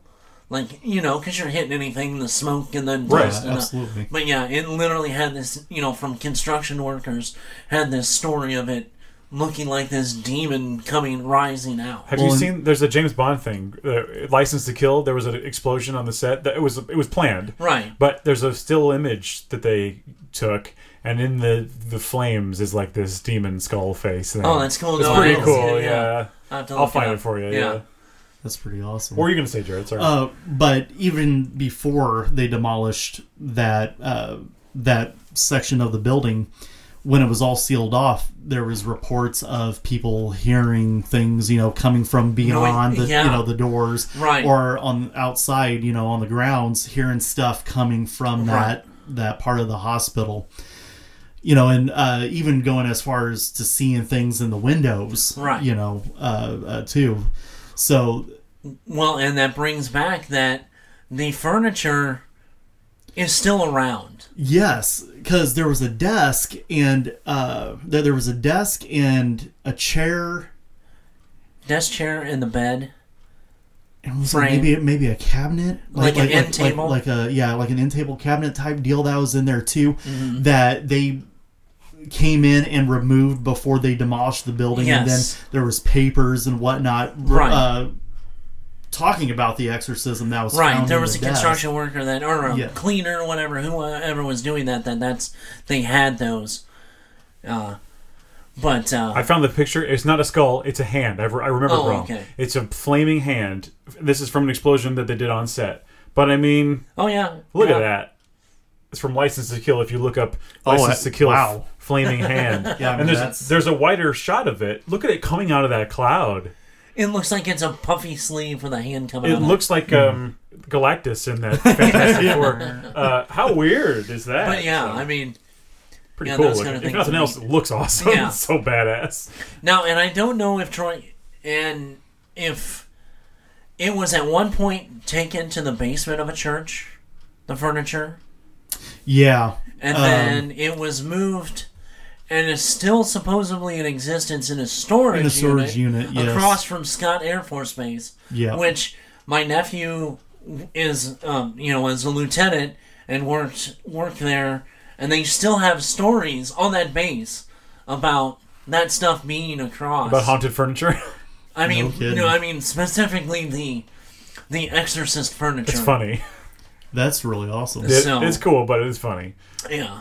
I mean, I'd buy a haunted chair or something. I don't know. Even for that, I don't know. Yeah, if I'd want- if I willingly knew that a piece had a history, I don't think I'd buy You it. wouldn't buy it? not no, like that. that'd be cool. I am a collector of all kinds of things and have been over the years, but I am a pretty firm believer in the paranormal, but Right. I like you, Chris, kind of tiptoe that line of belief and skepticism. Yeah. Like anything that happens, I don't immediately jump to, Right. that had to been a ghost. Yeah. I always look for the explanation before falling back on what it Right. possibly could be. Right. Right. But if I knew, like, say the Annabelle doll, had it not been locked up in Raggedy Ann, preserve, baby. Yeah. just using that as an example, if that was up for sale or at an auction or whatever, and that, I'm not going to tempt fate. yeah, exactly. Or what if it like you didn't have to buy it. They were just like, do you want this? If it was gifted to me, hell no. That's even worse yet. I've seen Drag Me to Hell, damn it. I would absolutely take that Because doll. one of the biggest superstitions to get rid of a curse is to willfully Please. gift it away. Right. Yeah. And if you get somebody else to Like accept I said, it, Like I said, I've You're- seen Drag Me to Hell. no, Yeah. I'm good. I'm good. You wouldn't take it. Chris, would you take There's Annabelle doll? absolutely no way. No. Or a chair from The Exorcist or a bar stool? No. No. Arsenal. I don't know. I don't know what was in there. But no, absolutely An not. ottoman? Definitely would not tempt the fates. That's funny. I'm good. Yeah. But kind of to go back to the at the hospital in the final days of the exorcism. I know at one point is when everything finally broke. They had gone through. I mean, everybody's exhausted, beat up. He declares God and Savior and everything else. And I don't remember at that point, just before then, did supposedly the possession finally name itself? I'm because that was one of the things, and one of the big, like, kind of criticisms that this did not. They pushed it. The clergy involved pushed it for the exorcism without having every aspect of being qualified. And that's why they wanted to keep it so hush-hush, because their reputation was on the line, because they didn't follow their own protocol 100% of the way. Don't worry, no one will hear about this story later. Well, and Troy, in his book, touches on this, that, at the time, segregation was still prevalent. St. Louis University was one of the first in the Midwest to accept black students, and that they were being criticized in some circles for that. So they didn't want this on top of that. They didn't want this. It's always a political scandal, no matter it doesn't matter whether what it's an exorcism or somebody sleeping with somebody. Right. But that was part of it. But when that finally broke, and he had finally accepted everything, and Ronnie himself. But yeah, to answer your question, I don't think the demon was ever named. That's I think, because that's the where the Pazuzu whole thing is made up for the movie. Right, and I think that whole Legion thing is that's just from the Bible. No, I know that, but I think it was hinted at to a degree with some of the writings. Yeah, see, and I don't remember. Like it being multiple. Yeah, like using like we and stuff like that at times. Nothing really concrete, but he was a big Venom fan before this. The character, not the band. Well, I mean, there was enough ooze. Yeah. So, but I mean, ooze. They said that the final discharge. Oh, the final discharge. It really was. There almost was just one right now. Jared took a drink at the wrong time. It's the final discharge. That was almost bad for your door. I know. At least it was only the door. But it literally was, right? I mean, because that was the thing. It just... It was almost like him expelling. An expelling. Yeah. I have an expelling room in my house. It's great. Don't we all? Yeah. Sometimes multiple. It's not like Terry Bradshaw's naked room. Naked room. Yeah. Yes. But we all deserve a naked room. And an expelling room. Yeah. Yes. But no, I mean, that was, it was this big, basically it was anything impure coming out. Mm-hmm. So, at that point, that's when, kind of, when they decided to seal off the room, that's when, Ronnie... So they couldn't get the smell out. That's all it was. I mean, you can't burn a room in an active hospital, so you can't totally get rid of it. Right. Yeah, you can only sanitize so far. Yeah. But, I mean, this is when Ronnie went back, and he... and everything, that was said, there was never, ever any other issue. And some of the things that had happened, even, talking later on from the priest, and then finally once Walter Halloran had become a priest, he had talked to, things, and there was some of the stuff that Ronnie never even remembered happening. Mm-hmm. Yep. Complete, fog. Memory fog. Yeah. It was almost, he had explained at times he was outside of himself. Right. And I know there's a couple of people that have completely, supposedly debunked this. Mm-hmm. But there's been so many people and affidavit witnesses that had not known any situation going beforehand, had just had... even some small experience with it, to really justify that this is a possibility that this happened. Right. And that it wasn't some psychosis or some, just acting out or some hoax. Yeah, to me it definitely seems like, there's a good case for mental illness, for sure. But, and that's what, personally, the way I feel about it. But... you get all these people involved in this big thing. It's like, it does make you wonder, like, what, why would all these people lie, or why were they all confused? I mean, that doesn't seem so likely. So I don't know. It's, if nothing else, it's extremely interesting. Well, and I mean, the thing is like, if you for the fact that this really was kept, and until someone found the Exorcist Diary, these details were never out into the public. Right. I mean, there were some things that were, happenstance, circumstantial evidence. A little bit of people talking. Then you have like the bystanders, outside of everything going on. Yeah. Hearing noises or whatever. Right. Regurgitating that information. Right. And I'm sure at some point, yeah. Spelling. But in some cases, it was most likely some of it was, given new heights, and exaggerated to some degree. But a lot of times, there was a seed of truth to it. Yes. But to have so many people who didn't really want to talk about it for the most part, but we're like, yeah, this did happen, yes, these things did happen, okay, I'm good. Sure. Right. Especially directly with the people involved, because, I want to say 2014 was when Father Halloran passed. I'm pretty sure it was 2014. And it was, Troy had done the interview with him, and Troy honestly was one of the only few people that he actually really opened to, that he opened up to.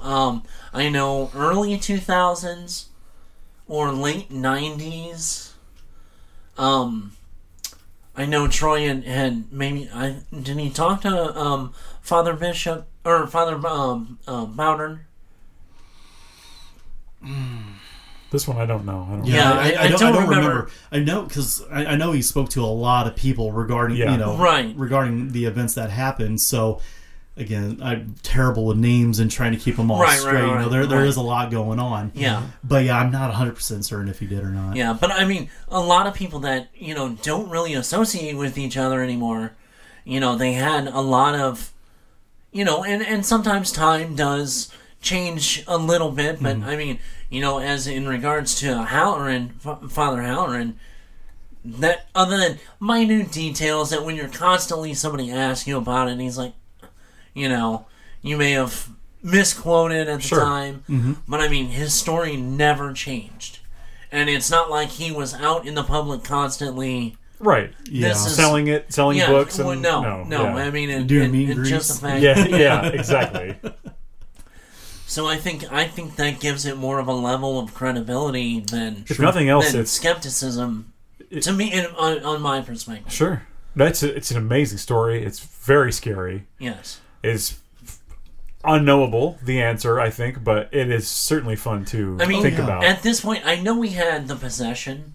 The Tim Dalton one? Yes, Tim Dalton. I'd love to see this. That takes some different angles on it. It does add some spins that I don't know. Yeah, and I wasn't real. I mean, knowing the story and reading Troy's original book, by the time I actually saw that one, it takes some liberties. It makes some changes to people and their motivations and things. Right. And it's a little different. I don't know. And I think that was done more of like trying to bleed skepticism more into it than just tell the story. Yeah, maybe. I'd love to see them make this.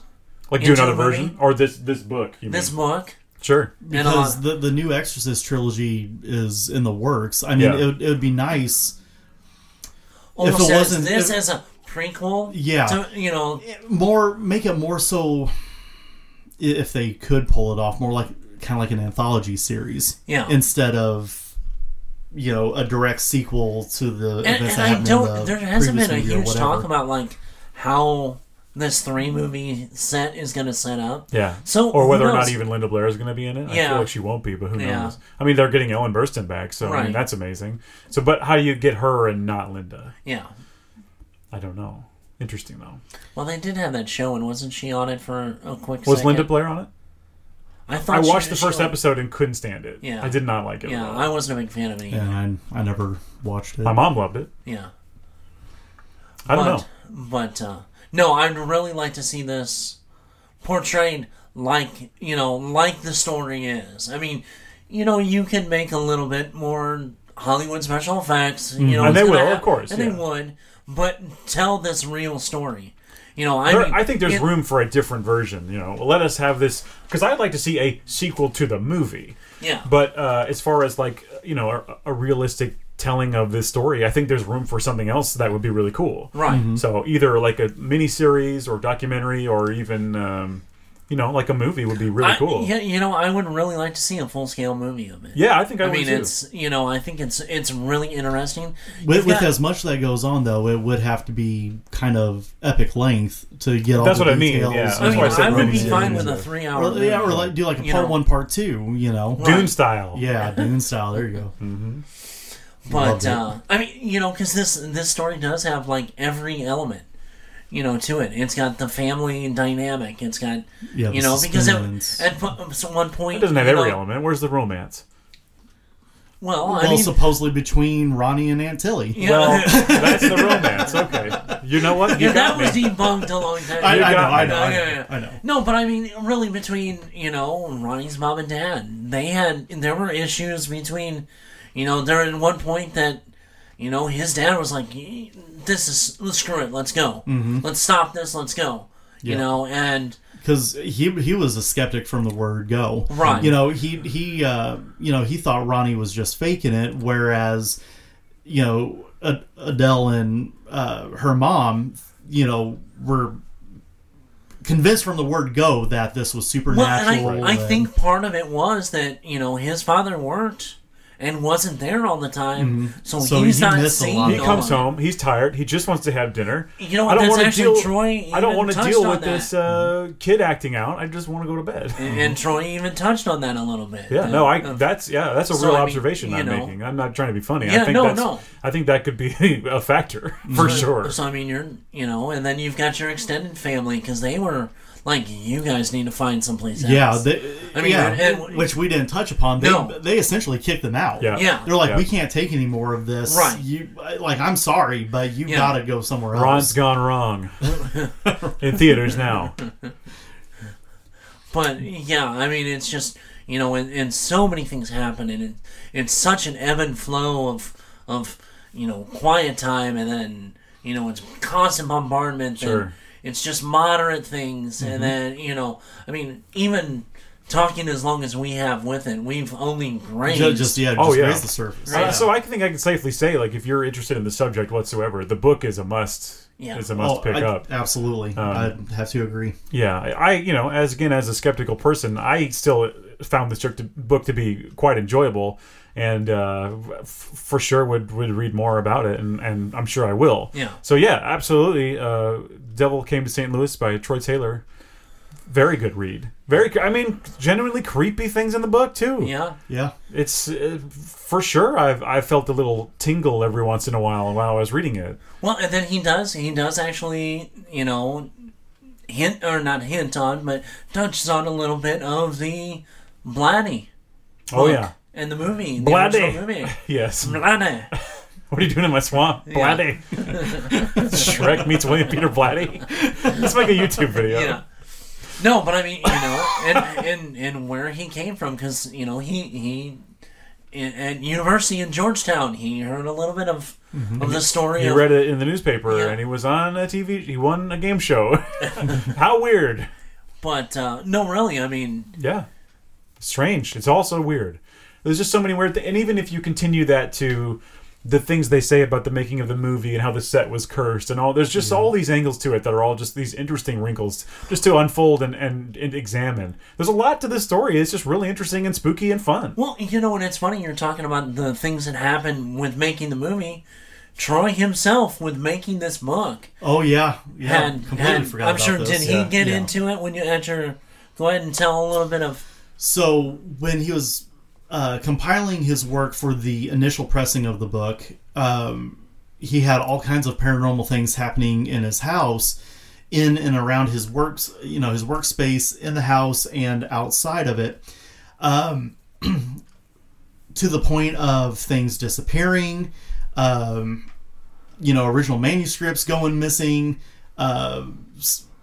things that he compiled for his research. Sounds like a bit of a dog ate my homework situation.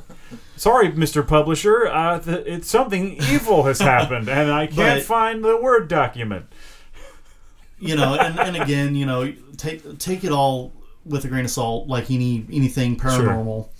But fast forward years later, when he revisited the subject to publish the new version of the book, the same things were happening all over again. Yeah. But mind you, Troy, by nature is very skeptic. I'm very much a skeptic. So it's not like he's... And he's never really mentioned that anything like those kind of occurrences happened on any of the other, tons of books that delve with paranormal things. Sure. Or, it's just this specific subject. But in my experience, when you start thinking about ghosts, you start, seeing them all over the place. You know what I mean? It's just like what I'm writing about. That's the thing. He never really had that with. Have you read? Deckard how many Cain? several? Yeah. Sutter Kane. Or Sutter Kane. That's it, not Deckard. Yeah. Deckard from Blade Runner. Yeah, I would. But he's done the Valeska murders. Sure. And then he got those... killed with an axe. That was weird. But no. He never had anything like this really. Right, because it's not ghostly. It's silly. I'm just being funny. Yeah. I don't know. I just think when you are in a subject like that, it starts to creep into your daily life, and you start to notice these things more. And I can definitely agree to that. To a certain degree. Right. Because you're so infatuated, and you immerse yourself into what you're doing, whether it's writing an album or writing a story or whatever. Right. It takes over, and basically. And depending on your beliefs, you noticing those things could be the thing. That's up to you. So for sure, I'm not trying to trash anybody here. Yeah. It's just like I feel like Yeah, you could just be triggering your psyche. Exactly. Right. Yeah.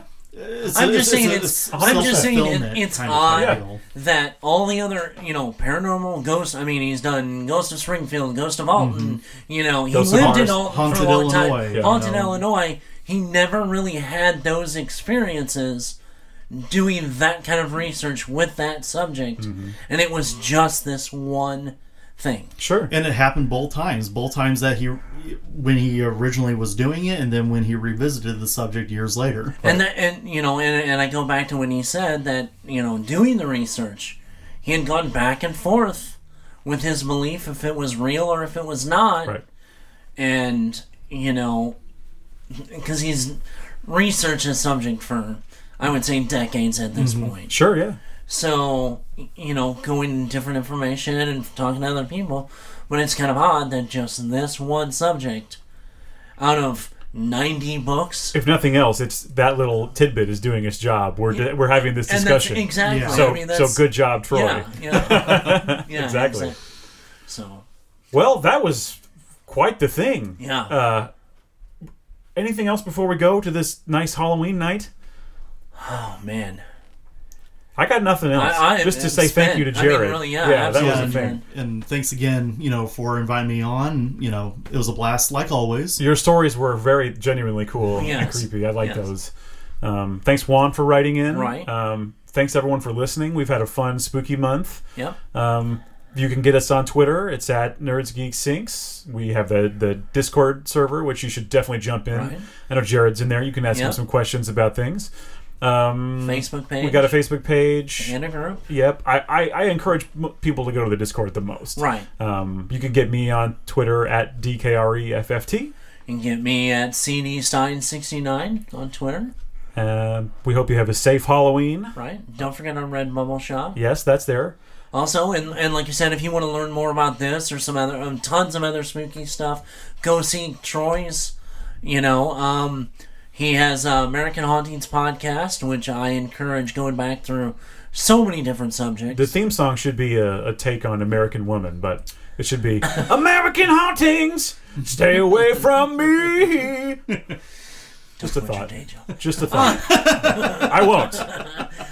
Or the American Hauntings website where you can get any of these books. And he does have some virtual seminars that he's doing, but he's based out of Alton, Illinois. A lot of his things are in Alton, Illinois, but he's from another part in Illinois right now where he's living. But they have Go ahead seminars. And give that address. Yeah.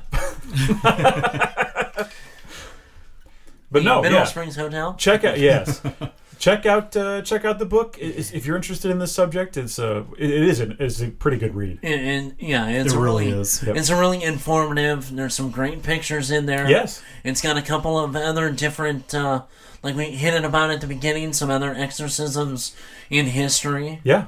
And some other subjects in there, and then talks about the movie and a few other things involved in it. So Yeah, absolutely. Check it out, and again, happy Halloween, everyone. Happy Halloween. Don't eat too much candy. Be spooky. See you later. Bye.